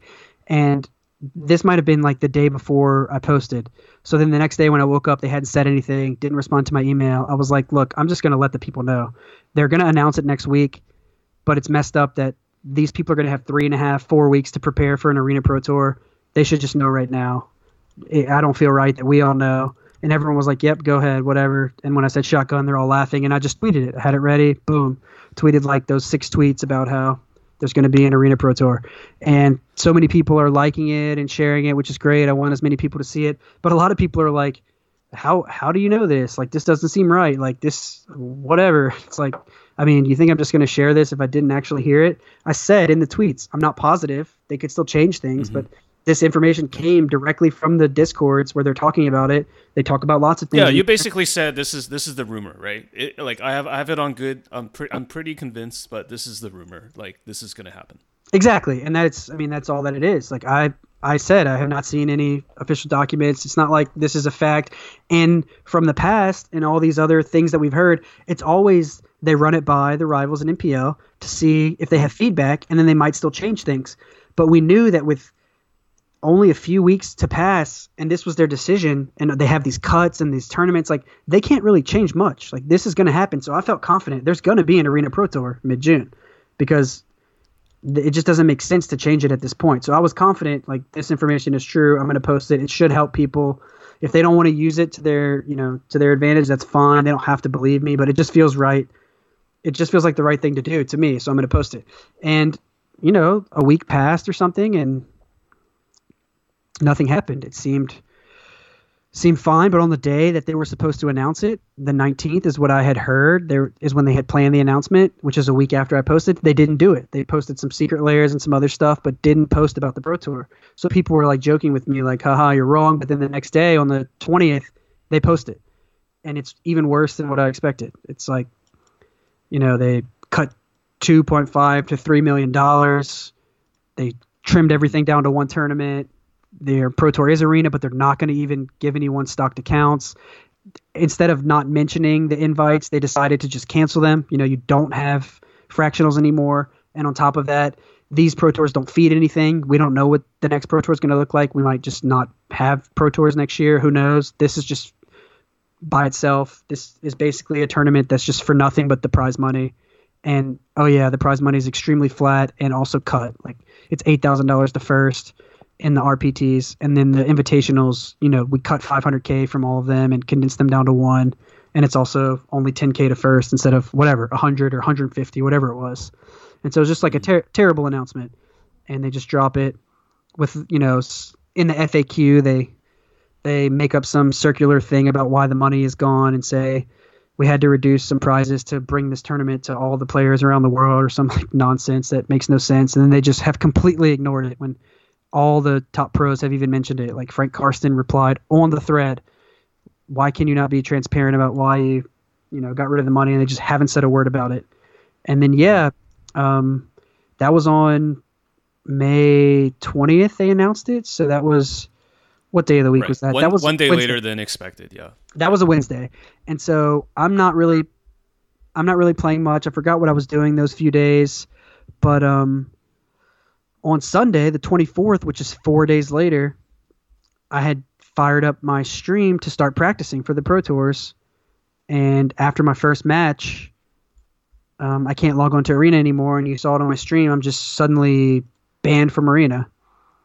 Mm-hmm. And I'm like, well, my account seems banned. So let me check my email. And that's when I get the email that I'm banned indefinitely from the DCI, Magic Arena, and MTGO, effective immediately. And if I would like to, well, let's back up for a bit, because there was I know on Twitter DM they asked you like who told you this information, but there's also something else that happened, right? What are you referring to? Didn't they also ask you over email to review your source? I forgot about that. Yes, so I forget the date. Let me look it up really quick. It's May 22nd. That's the date I'm missing. So I it's just been a while now, and I haven't been thinking about it. So it was Friday, and now I remember a lot clearer. They sent me this email at 7:15 p.m. on Friday night, my time. I mean, it was 5:15 their time, West Coast, and I didn't read it until about 9:30. But all that it said was, "Hello, Austin. I'm reaching out on behalf of Wizards of the Coast. They're a support rep at Wizards of the Coast. You recently posted confidential information regarding to Magic the Gathering on your Twitter account. This information had not yet been readied for public announcement. Early release of incomplete information can create a poor experience for our players. As such, we would appreciate your help in learning how you obtain this information so that we can prevent future leaks of this kind." That's all the email said. That's the complete message, right? There's no discussion about like repercussions or any of that. That was the complete message. No, they don't sign it. They don't continue. They don't say thanks. They just say, as such, we would appreciate your help in learning how you obtain this information so that we can prevent future leaks of this kind, period. And then the email ends. And all that I saw was that it was a ticket created by Wizards of the Coast. It's a support rep at Wizards of the Coast. And that was their message that I just read. And it's a nameless support rep. It's just like... Yeah, it just says support rep, Wizards of the Coast. So I thought it was just like, on the Twitter account, it's what's her name? It's Athena, Ephro's wife that runs that account. As far as I know, they've come to, that's like public knowledge. She's in charge of that account. So when she responds, I assume she has to go to the people in charge of esports to get like information, and they give her the details on what to say, and she just kind of manages the account for them. And so she's just like, someone just reporting the messages. She has nothing to do with making any decisions, obviously. And then I assume the support rep is something similar, like they're just some person dropping this. But it was a little weird. Like it's 7 at night, and the message just seems kind of cryptic and weird. But I didn't really think anything of it. I thought it was like hilarious. Like I couldn't even believe that they sent it to me. So I send it to my teammates, and I'm like, look at this email I just got. It's hilarious. Should I what should I respond? And I came up with that joke that I posted on Twitter.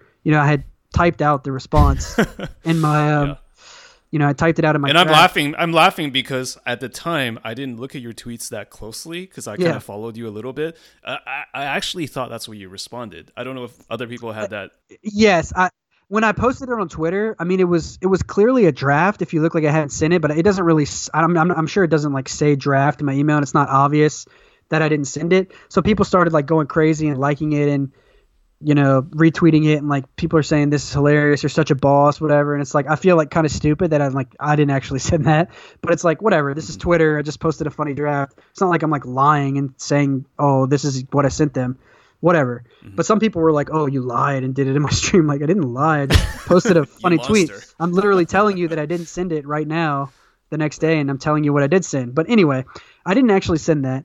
I wanted to, like I say on the stream, like that's the kind of response I wanted to give them. But I realized this support rep is like giving me a window to talk to them when they don't respond to me on Twitter. They don't respond to my emails. Like I have a free reign to tell them how I feel about OP and then also respond to their request here and maybe help them out about the leaks. So that's what I'll do.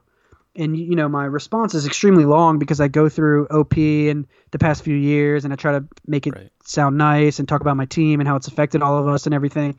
And then I end it with, why people are leaking the stuff from the Discord, which we just talked about before. It affects their close friends, and it's all that you can expect. Like if you're going to keep giving competitive advantages to these players, it doesn't matter what NDA they're under. They're going to tell their roommates and their best friends if it affects them when there's so little downside.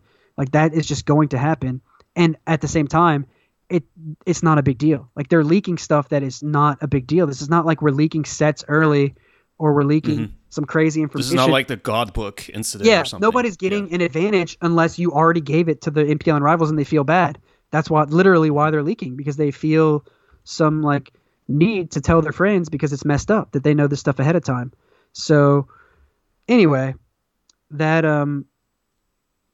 is what's happening. And then from there, it's just been frustrating because I respond at like 11 or 12 p.m. that night after reading it in bed, crafting my response.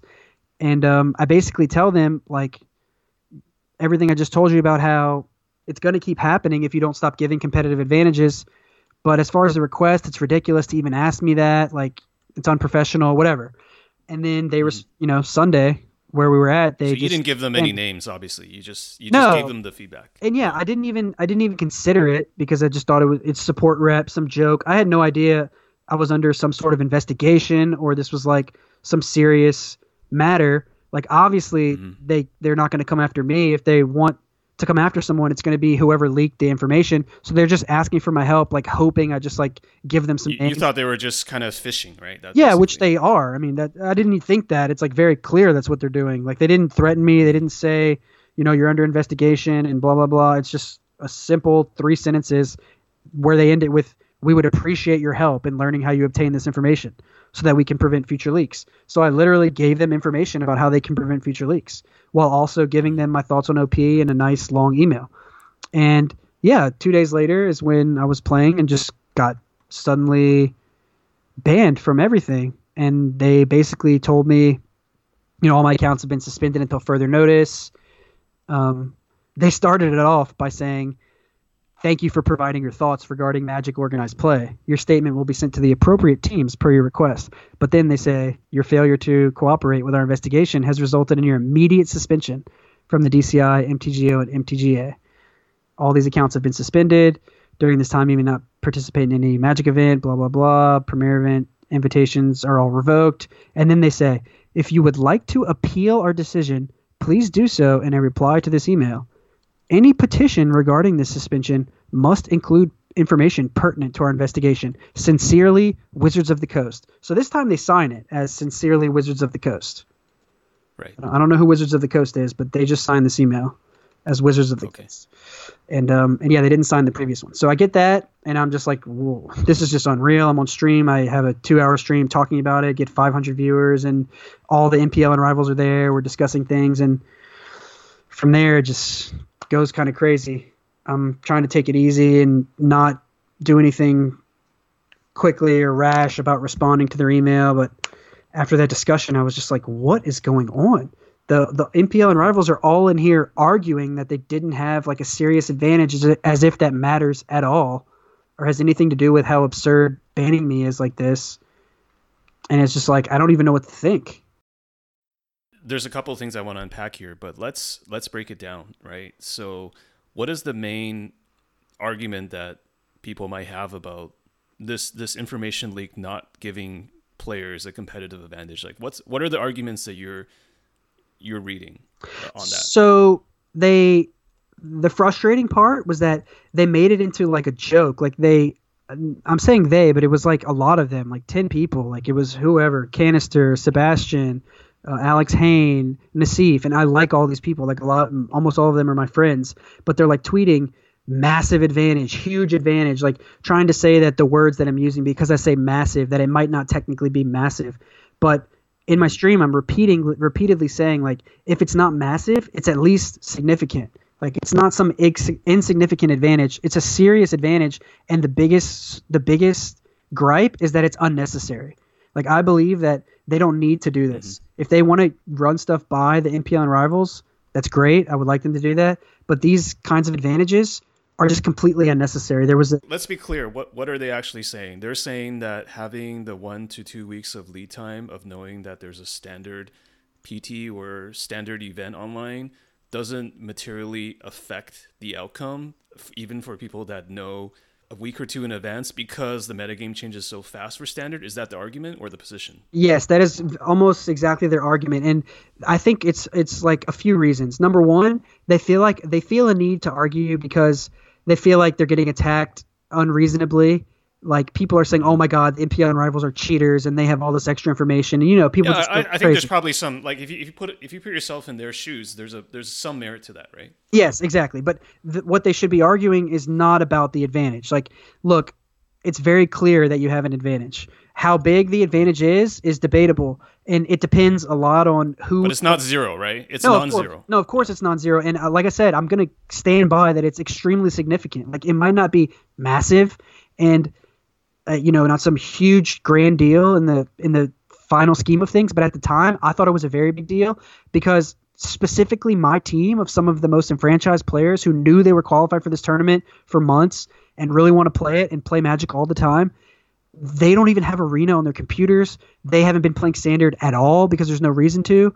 And when they found out, they're like, this has to be a joke. Like, I would like to just defer. Like, I don't even want to play Standard. I don't want to download Arena. I have to get a new computer because I don't have a computer that can run Arena. Like Tommy Ashton is on my team. He plays Magic Online every day, all day long for the past 20 years or whatever. He's won like 1 million Moto PTQs. He does not even play Arena because his computer couldn't handle it and he had no reason to.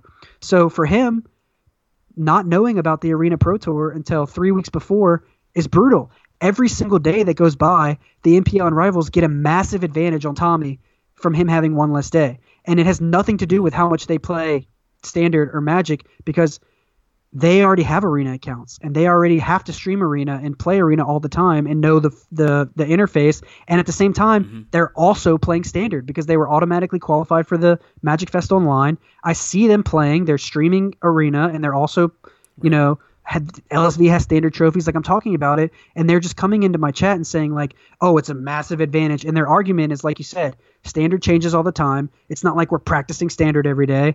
And nobody's claiming that. And nobody's even attacking you or saying it's your fault.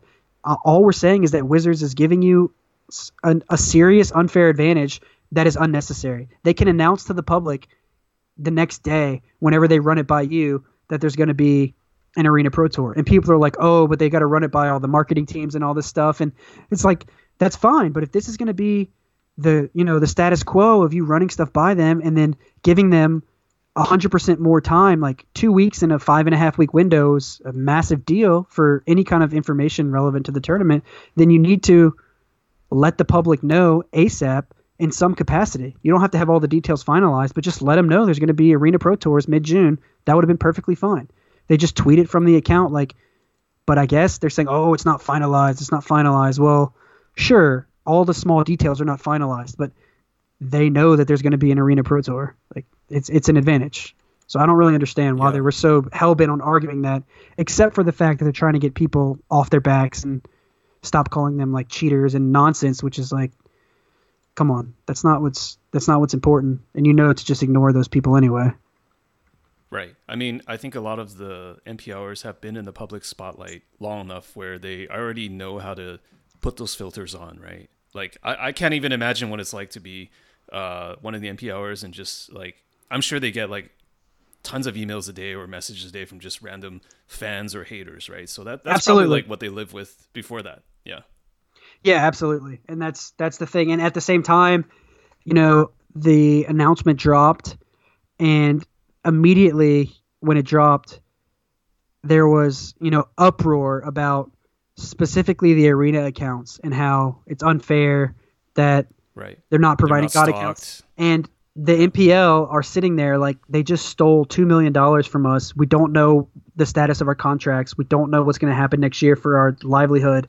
And you guys are arguing about arena accounts. That's like a couple $100. And like we have gym codes to go around to fund all of you players qualified. Like, please stop talking about arena accounts and let's talk about the $3 million they just stole from us. But they just can't even say anything. They're just like sitting there seeing this. And then, a few days later, I'm talking about this competitive advantage and people start attacking them on Twitter. So I understand that they want to defend themselves, but it just seems like very illogical to come at it from this manner. Like, oh, it's not a big advantage.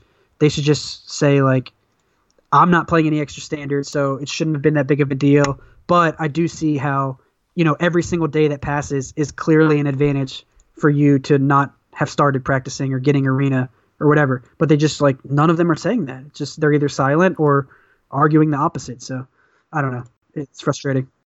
Here's the thing, Austin. This might be something that might be hard for you to hear, or maybe I'm making a leap here, but how much of the pros feedback, when I say pros, MPLers and rivals, Mm-hmm. how much of the pros feedback do you think is purely issue based, and how much of their reaction is based on this stuff is coming from Austin Bursavich? Well, I think that it's almost assuredly just issue based, and they are, like I said, it's one of two things. They've either somehow convinced themselves that it's not an advantage, like what Hayne and Nassif were saying. And if you look at their tweets and their discourse about it in my chat, like Hayne is saying, I don't practice anyway. Like I don't practice for tournaments. It's not an advantage for me. I haven't played Magic. Like BBD, he didn't get any advantage because he's playing World of Warcraft instead of Magic. He hasn't played a single game. So he's right. Like he didn't have some big advantage.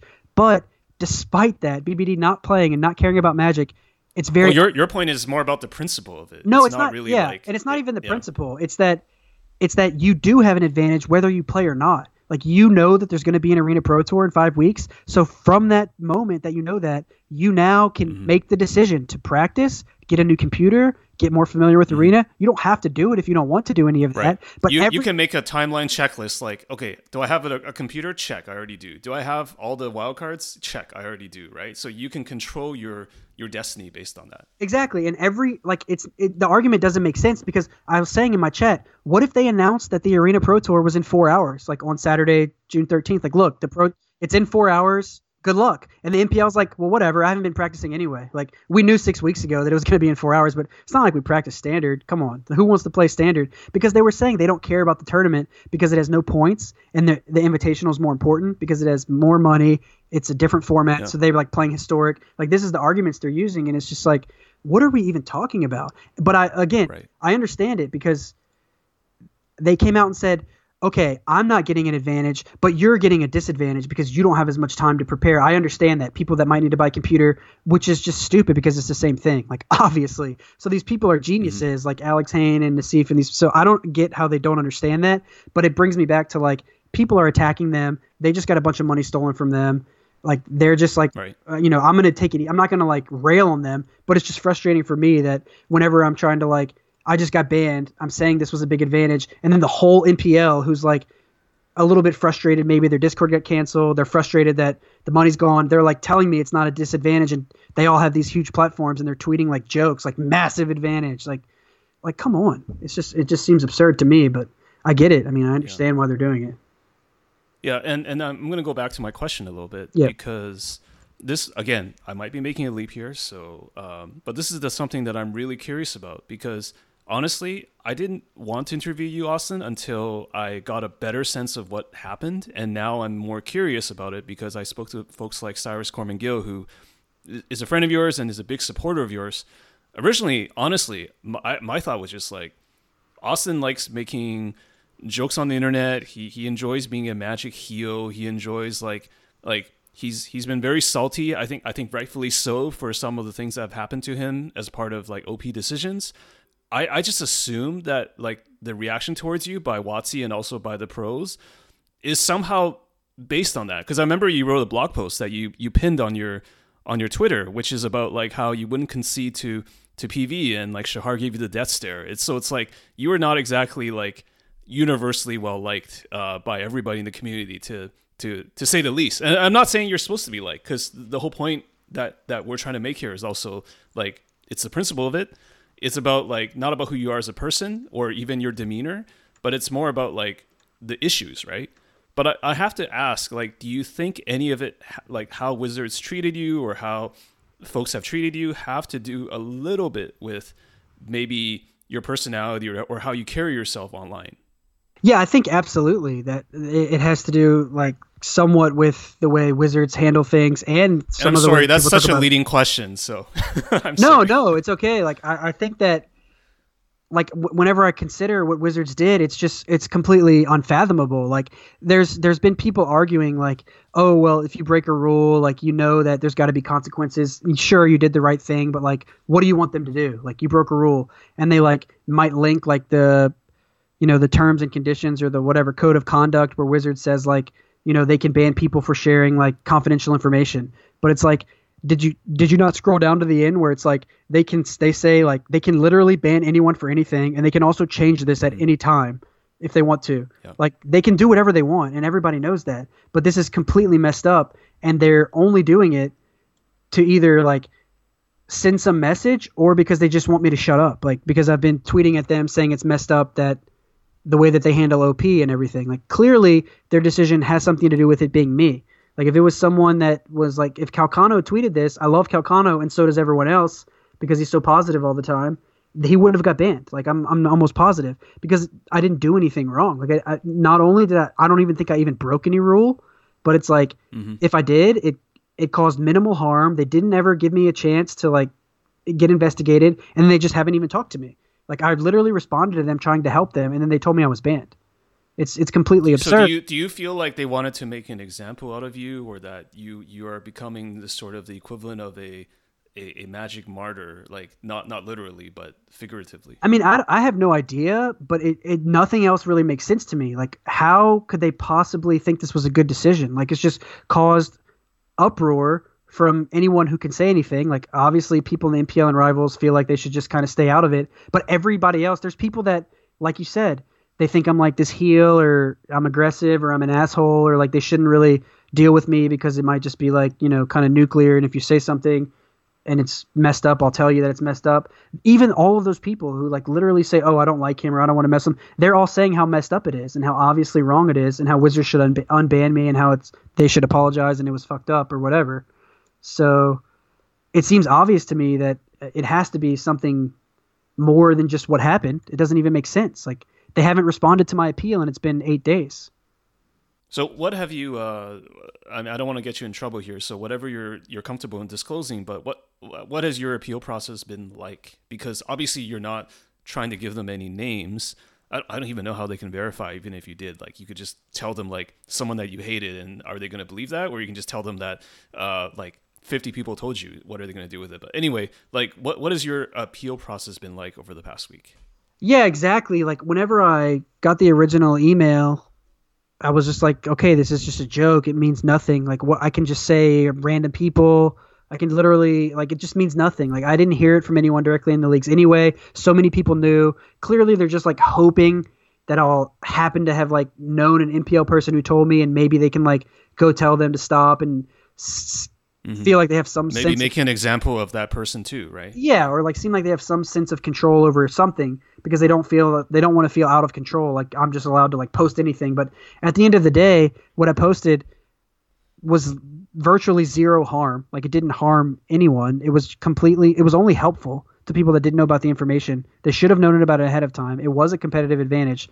And so it was like, what are they even doing coming at me like that? Well, that's kind of the irony, right? Is that the pros who claim that they had no advantage, why are they complaining if it doesn't give them an advantage, right? So they're merely annoyed, whereas for people that it actually affects, it does help them to know. Yes, exactly. And they're annoyed because they think like one of their peers like leaked something which like hurt their trust because Wizards was trusting them with these NDAs and they're getting all this free information, which again, multiple times. But like you said, the Discord had already dissolved at that point. Yes, exactly. And that's why I posted it. But apparently it's been back. It's like been reinstated since then is what I've heard. Again, okay. Still hearing things. But anyway, I'm getting off track because I forgot what your original question was. Oh, no. My question is, what's your appeal process been like over the past week? Yeah. Okay. So I appealed that night. On Sunday, it was like 2:00 in the afternoon when I got banned, and I did the stream. I thought about it, and when I look back, it's like they sent me one email, and it was a request to help them, and it was not signed by anyone, and it was sent to me by a support agent from Wizards of the Coast, and I responded respectfully with what I thought and how to help them, and then they told me I was banned. So, they told me in the email where I was banned that I needed to appeal by replying to this email, but also have information pertinent to the investigation. So I just replied that I would like to appeal, and I told them like a few short things about how I had no idea I was even under investigation to start. Number two, like I forget exactly what I said, but basically I didn't tell them anything except who was investigating me and why was I banned so quickly in the first place. And then I would like to appeal. Like, that's it. I want to know what's going on. And they just haven't answered me. So I could have like waited. I considered waiting and like crafting some big response, but I figured it was like a quicker thing. Like normally they respond in a few days when you're doing something that's important. And so I appealed, letting them know like, okay, I had no idea I was under investigation. If this was such a big deal, I would have responded differently. But anyway, they just haven't answered me, and it's been 8 days. So I guess I made a mistake, or they're just clowning me. I don't know. Like, it just seems... I see. The whole thing seems so insane to me. I haven't heard anything since I sent that. Yeah, so here's my hypothesis, right? Yep. Maybe you wrote that, and someone obviously read it. Yep. And then they're like, okay, did Austin give us a name? No. Okay, well, I guess we'll just throw this in the trash because he basically didn't volunteer any names, and we're just going to sit on it and hope that he cracks under the pressure, because I'm assuming that you want to play Magic again, you want to compete again. So I guess it's one of those unfortunate situations where they have all the leverage. Like, would you say that's true? Oh, absolutely. Yeah. And that's the thing. Like, that's why the whole thing is so messed up. Like, there are so many people rallying behind me, like people I've never met, and emailing me. Like, I've gotten like 15 emails of people that are forwarding me what they sent to Wizards, like people that have played for years and have hundreds of thousands of dollars in collections, and sending pictures of their house where they have binders of every set ever and mint beta collections, saying they're never going to spend another dollar until they unban me because this is so absurd and they run a business and it's crazy you would ever do something in this manner. Like, at this point, it has nothing to do with like me being banned and wanting to play Magic anymore. It's just so absurd how they're treating it.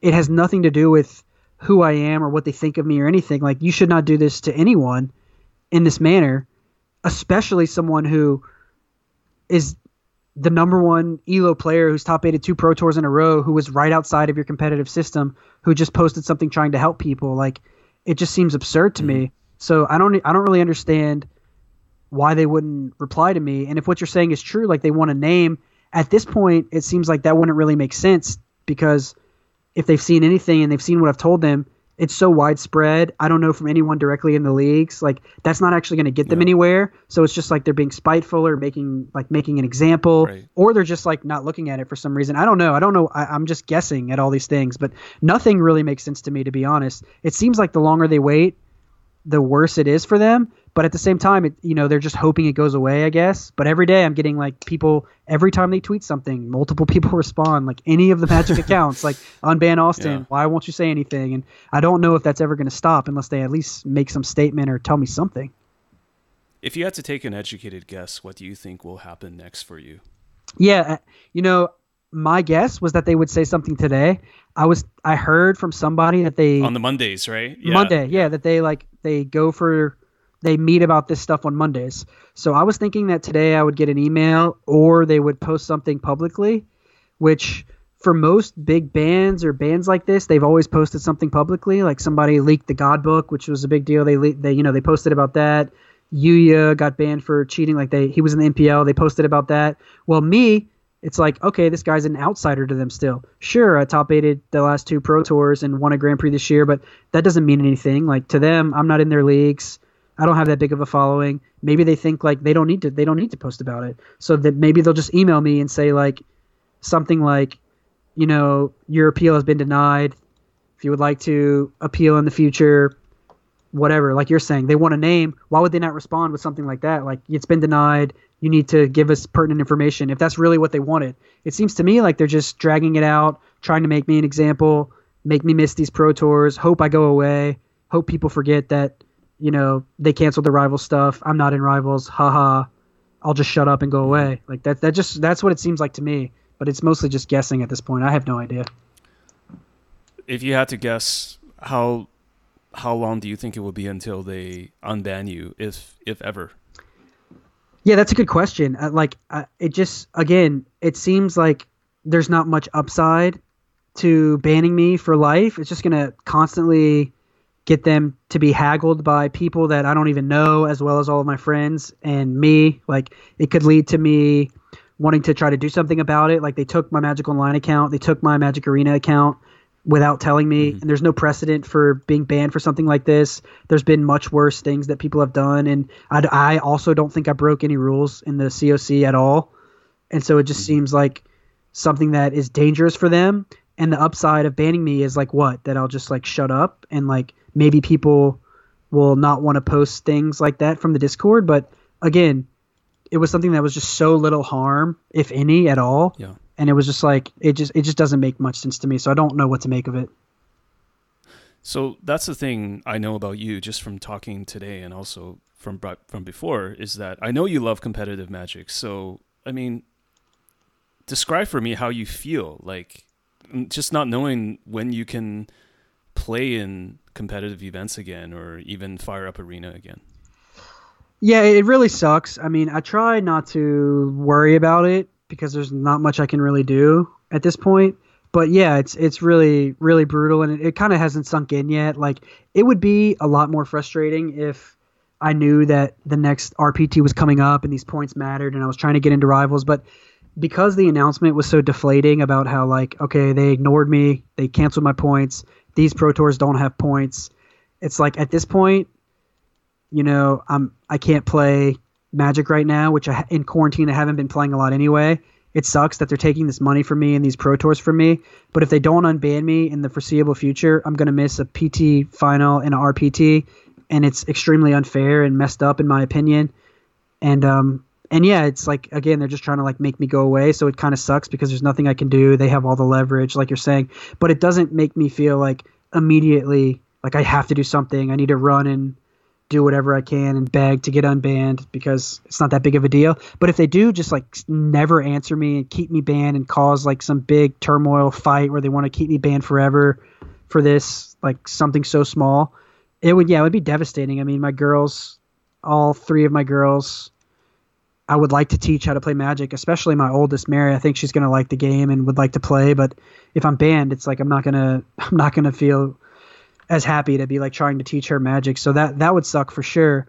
But it does seem unlikely to me that they would just lifetime ban me for this. Mm-hmm. So I don't know. I'm optimistic that I won't be lifetime banned, but at the same time, I don't really like to talk like that because I think it's like completely absurd that I was ever banned in the first place and that they haven't responded to me in 8 days. So I if they come out and say, "Oh, you're banned for 1 year," like I think it would be like an absolute travesty and I would be like extremely upset.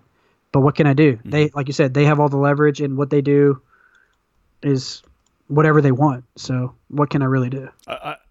I don't know if anybody believes, I hope you don't believe that it's a lifetime ban. I think it's one of those things where they're just internally trying to figure out what is the best response, and they've got burned on a couple things already not related to this particular issue. And so, every week there's something that comes out about Magic, right? Yeah. So they're just trying to make sure that they cross their T's and dot their I's. So I do have faith that you will be reinstated. The question is how bad of a aftertaste you have in your mouth, and like how much more you want to have to do with OP and competitive Magic. That's my next question is like, let's say that you got unbanned tomorrow, right? Yep. Does this change anything for you or how you look at the game or look at OP? That's a good question. So, like, you know, again, I'm obviously frustrated that they did this, but it's not like I'm going to take it personal and be so upset about it if they would unban me. Like, I would just, other people are saying, like, oh, it doesn't matter. They need to, like, publicly apologize and say it was messed up and all this stuff. And it's like, that would be nice. But if they just, like, But if you look at past behavior, that's not going to happen. yeah, exactly. But if they just unbanned me or said, like, I'm banned for however long, but let me play in these pro tours coming up by saying, like, you were banned for a few weeks or something and they realized they made a mistake. I already missed the Arena Open on Saturday. At this point that they didn't say something today, I think this is unlikely. But if they did that, I would not, I would not be upset. I would be treating Magic the same. I would play these pro tours. I would try my hardest in them. But with COVID and the way that they're treating next year and saying everything's going to be a season by season basis, I'm no longer going to be like going all in or going after getting into rivals. I'm just going to be like playing as much as I feel like, maybe streaming when I can, the formats that I want to play, and go from there. But if they keep me banned for these pro tours, or they give me like some longer ban, like they say it's going to be a year or 6 months or whatever, then I'm just not going to play at all. And then maybe, in a year or 2 years or whatever, if I start teaching my girls, I'll do it. Or if something changes and Magic gets like way better, they put much more money in and the new sets are great and they hire new people and everything changes, then of course I'll come back at that point. I'm not going to say like I'll never play again, but if they are acting like it's trying to send some message, but really they're just like taking away these pro tours from me because they can, it's really gonna affect me in a way that makes me just not want to deal with it at all and just like go play the other games. There's a lot of other new games out, but yeah, at the end of the day, I love Magic and I want to play, but I'm not gonna let them just like push me around and then come back like begging. I don't know. It just feels weird. Oh, totally. I mean, Magic's been such a big part of your life and my life and a lot of people's lives. So it's like you have to separate the game from OP, right? Like the game itself is still good enough that we still want to be involved despite all of this. Yeah, exactly. Yeah, I agree with that. Yeah. If you could go back in time 2 or 3 weeks, like, is there anything that you might do differently?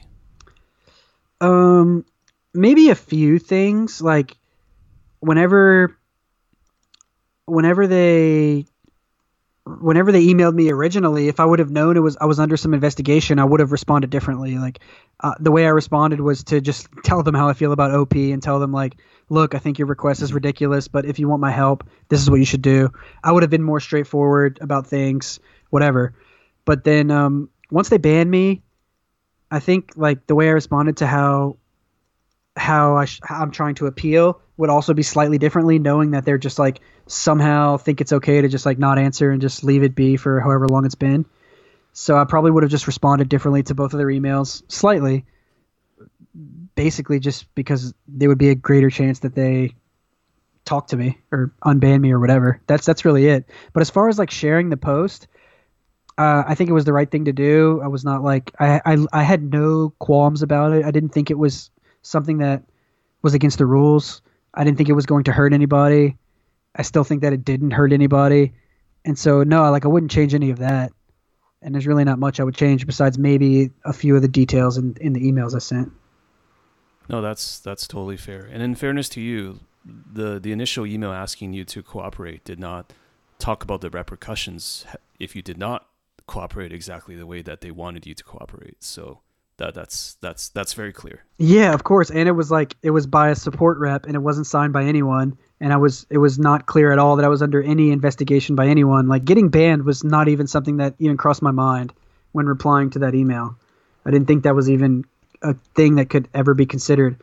And again, like we haven't really harped on it a lot, but to me it seems completely absurd and like something that they would just never want to do, but they just did it. And yeah, there's been some backlash, but again, the rivals in NPL and these people with the biggest voices are either not allowed to say anything or just don't want to get involved. And then, like you said, because it's me, some of them think like, oh, I'm just not going to touch it, or, maybe he did something else. I don't really know the whole story. I'm not going to get involved. So I'm just like not even getting support from all the people at the top when, again, it affected them. So the rivals in NPL might even be frustrated that I posted that because it's like showing that there's been leaks and stuff. So it's just a ridiculous and tough spot, and it is what it is.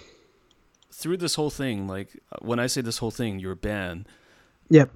I think you talked about some of the things that you were disappointed with in terms of the community feedback from some of the pros. But has there been something about this that has made you happy or like pleasantly surprised you in some way from the community in terms of feedback? Oh yeah, I mean absolutely. So much of the support has been positive. I've gotten so many emails and tweets and new people following me and DMing me, and obviously all of my friends like are just saying how absurd it is and fighting for me and posting and emailing. I've gotten so many people that have emails, but again, they're getting responded to, where Wizards comes back and says like, we really take this stuff seriously. We're going to escalate it to the appropriate teams, but you will not be hearing back on this issue or something. And that's all they get.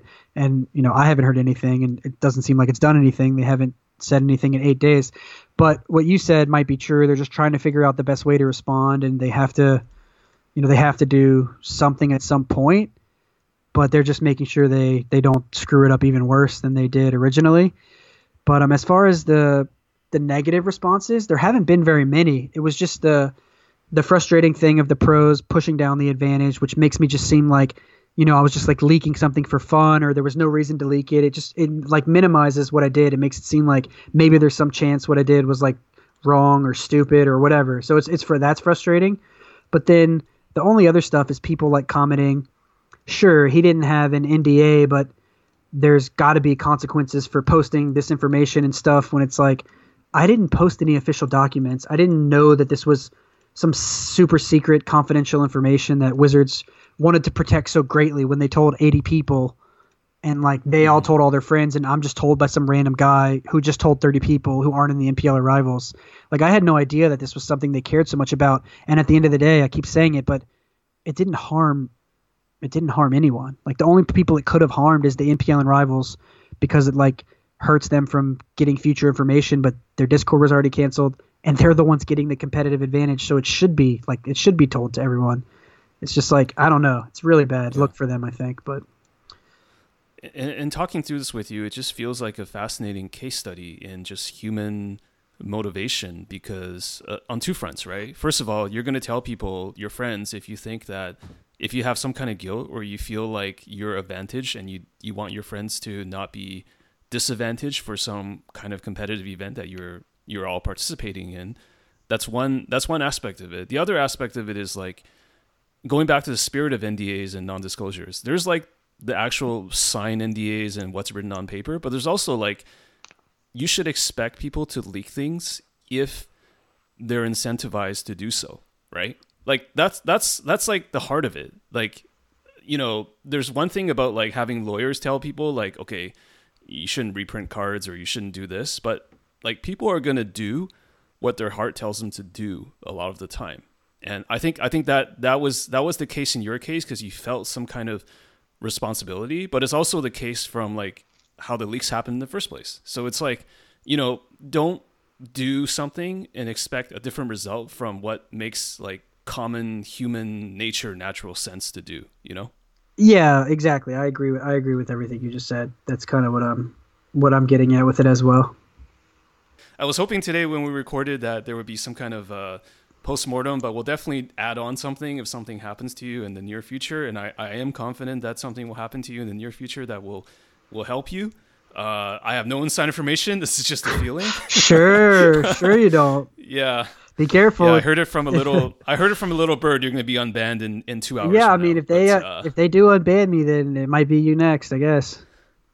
Yeah, they're going to be asking me some questions like, who told you that Austin was going to be unbanned? Yeah, exactly. But any last any shout outs you want to make to anybody or anything, just to kind of wrap things up?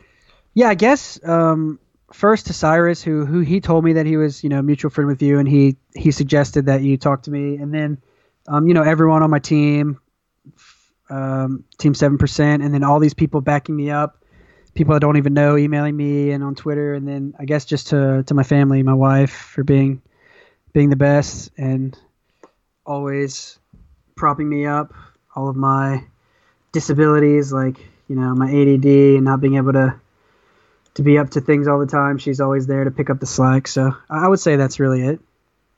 Awesome. Well, Austin, I wish you the best, truly. And I hope to talk again with you very soon at the conclusion of this incident. All right. Yeah, I really appreciate it, James. It was really great, and I'm happy to talk to you anytime. And yeah, I as well. I hope they say something soon, but we'll see.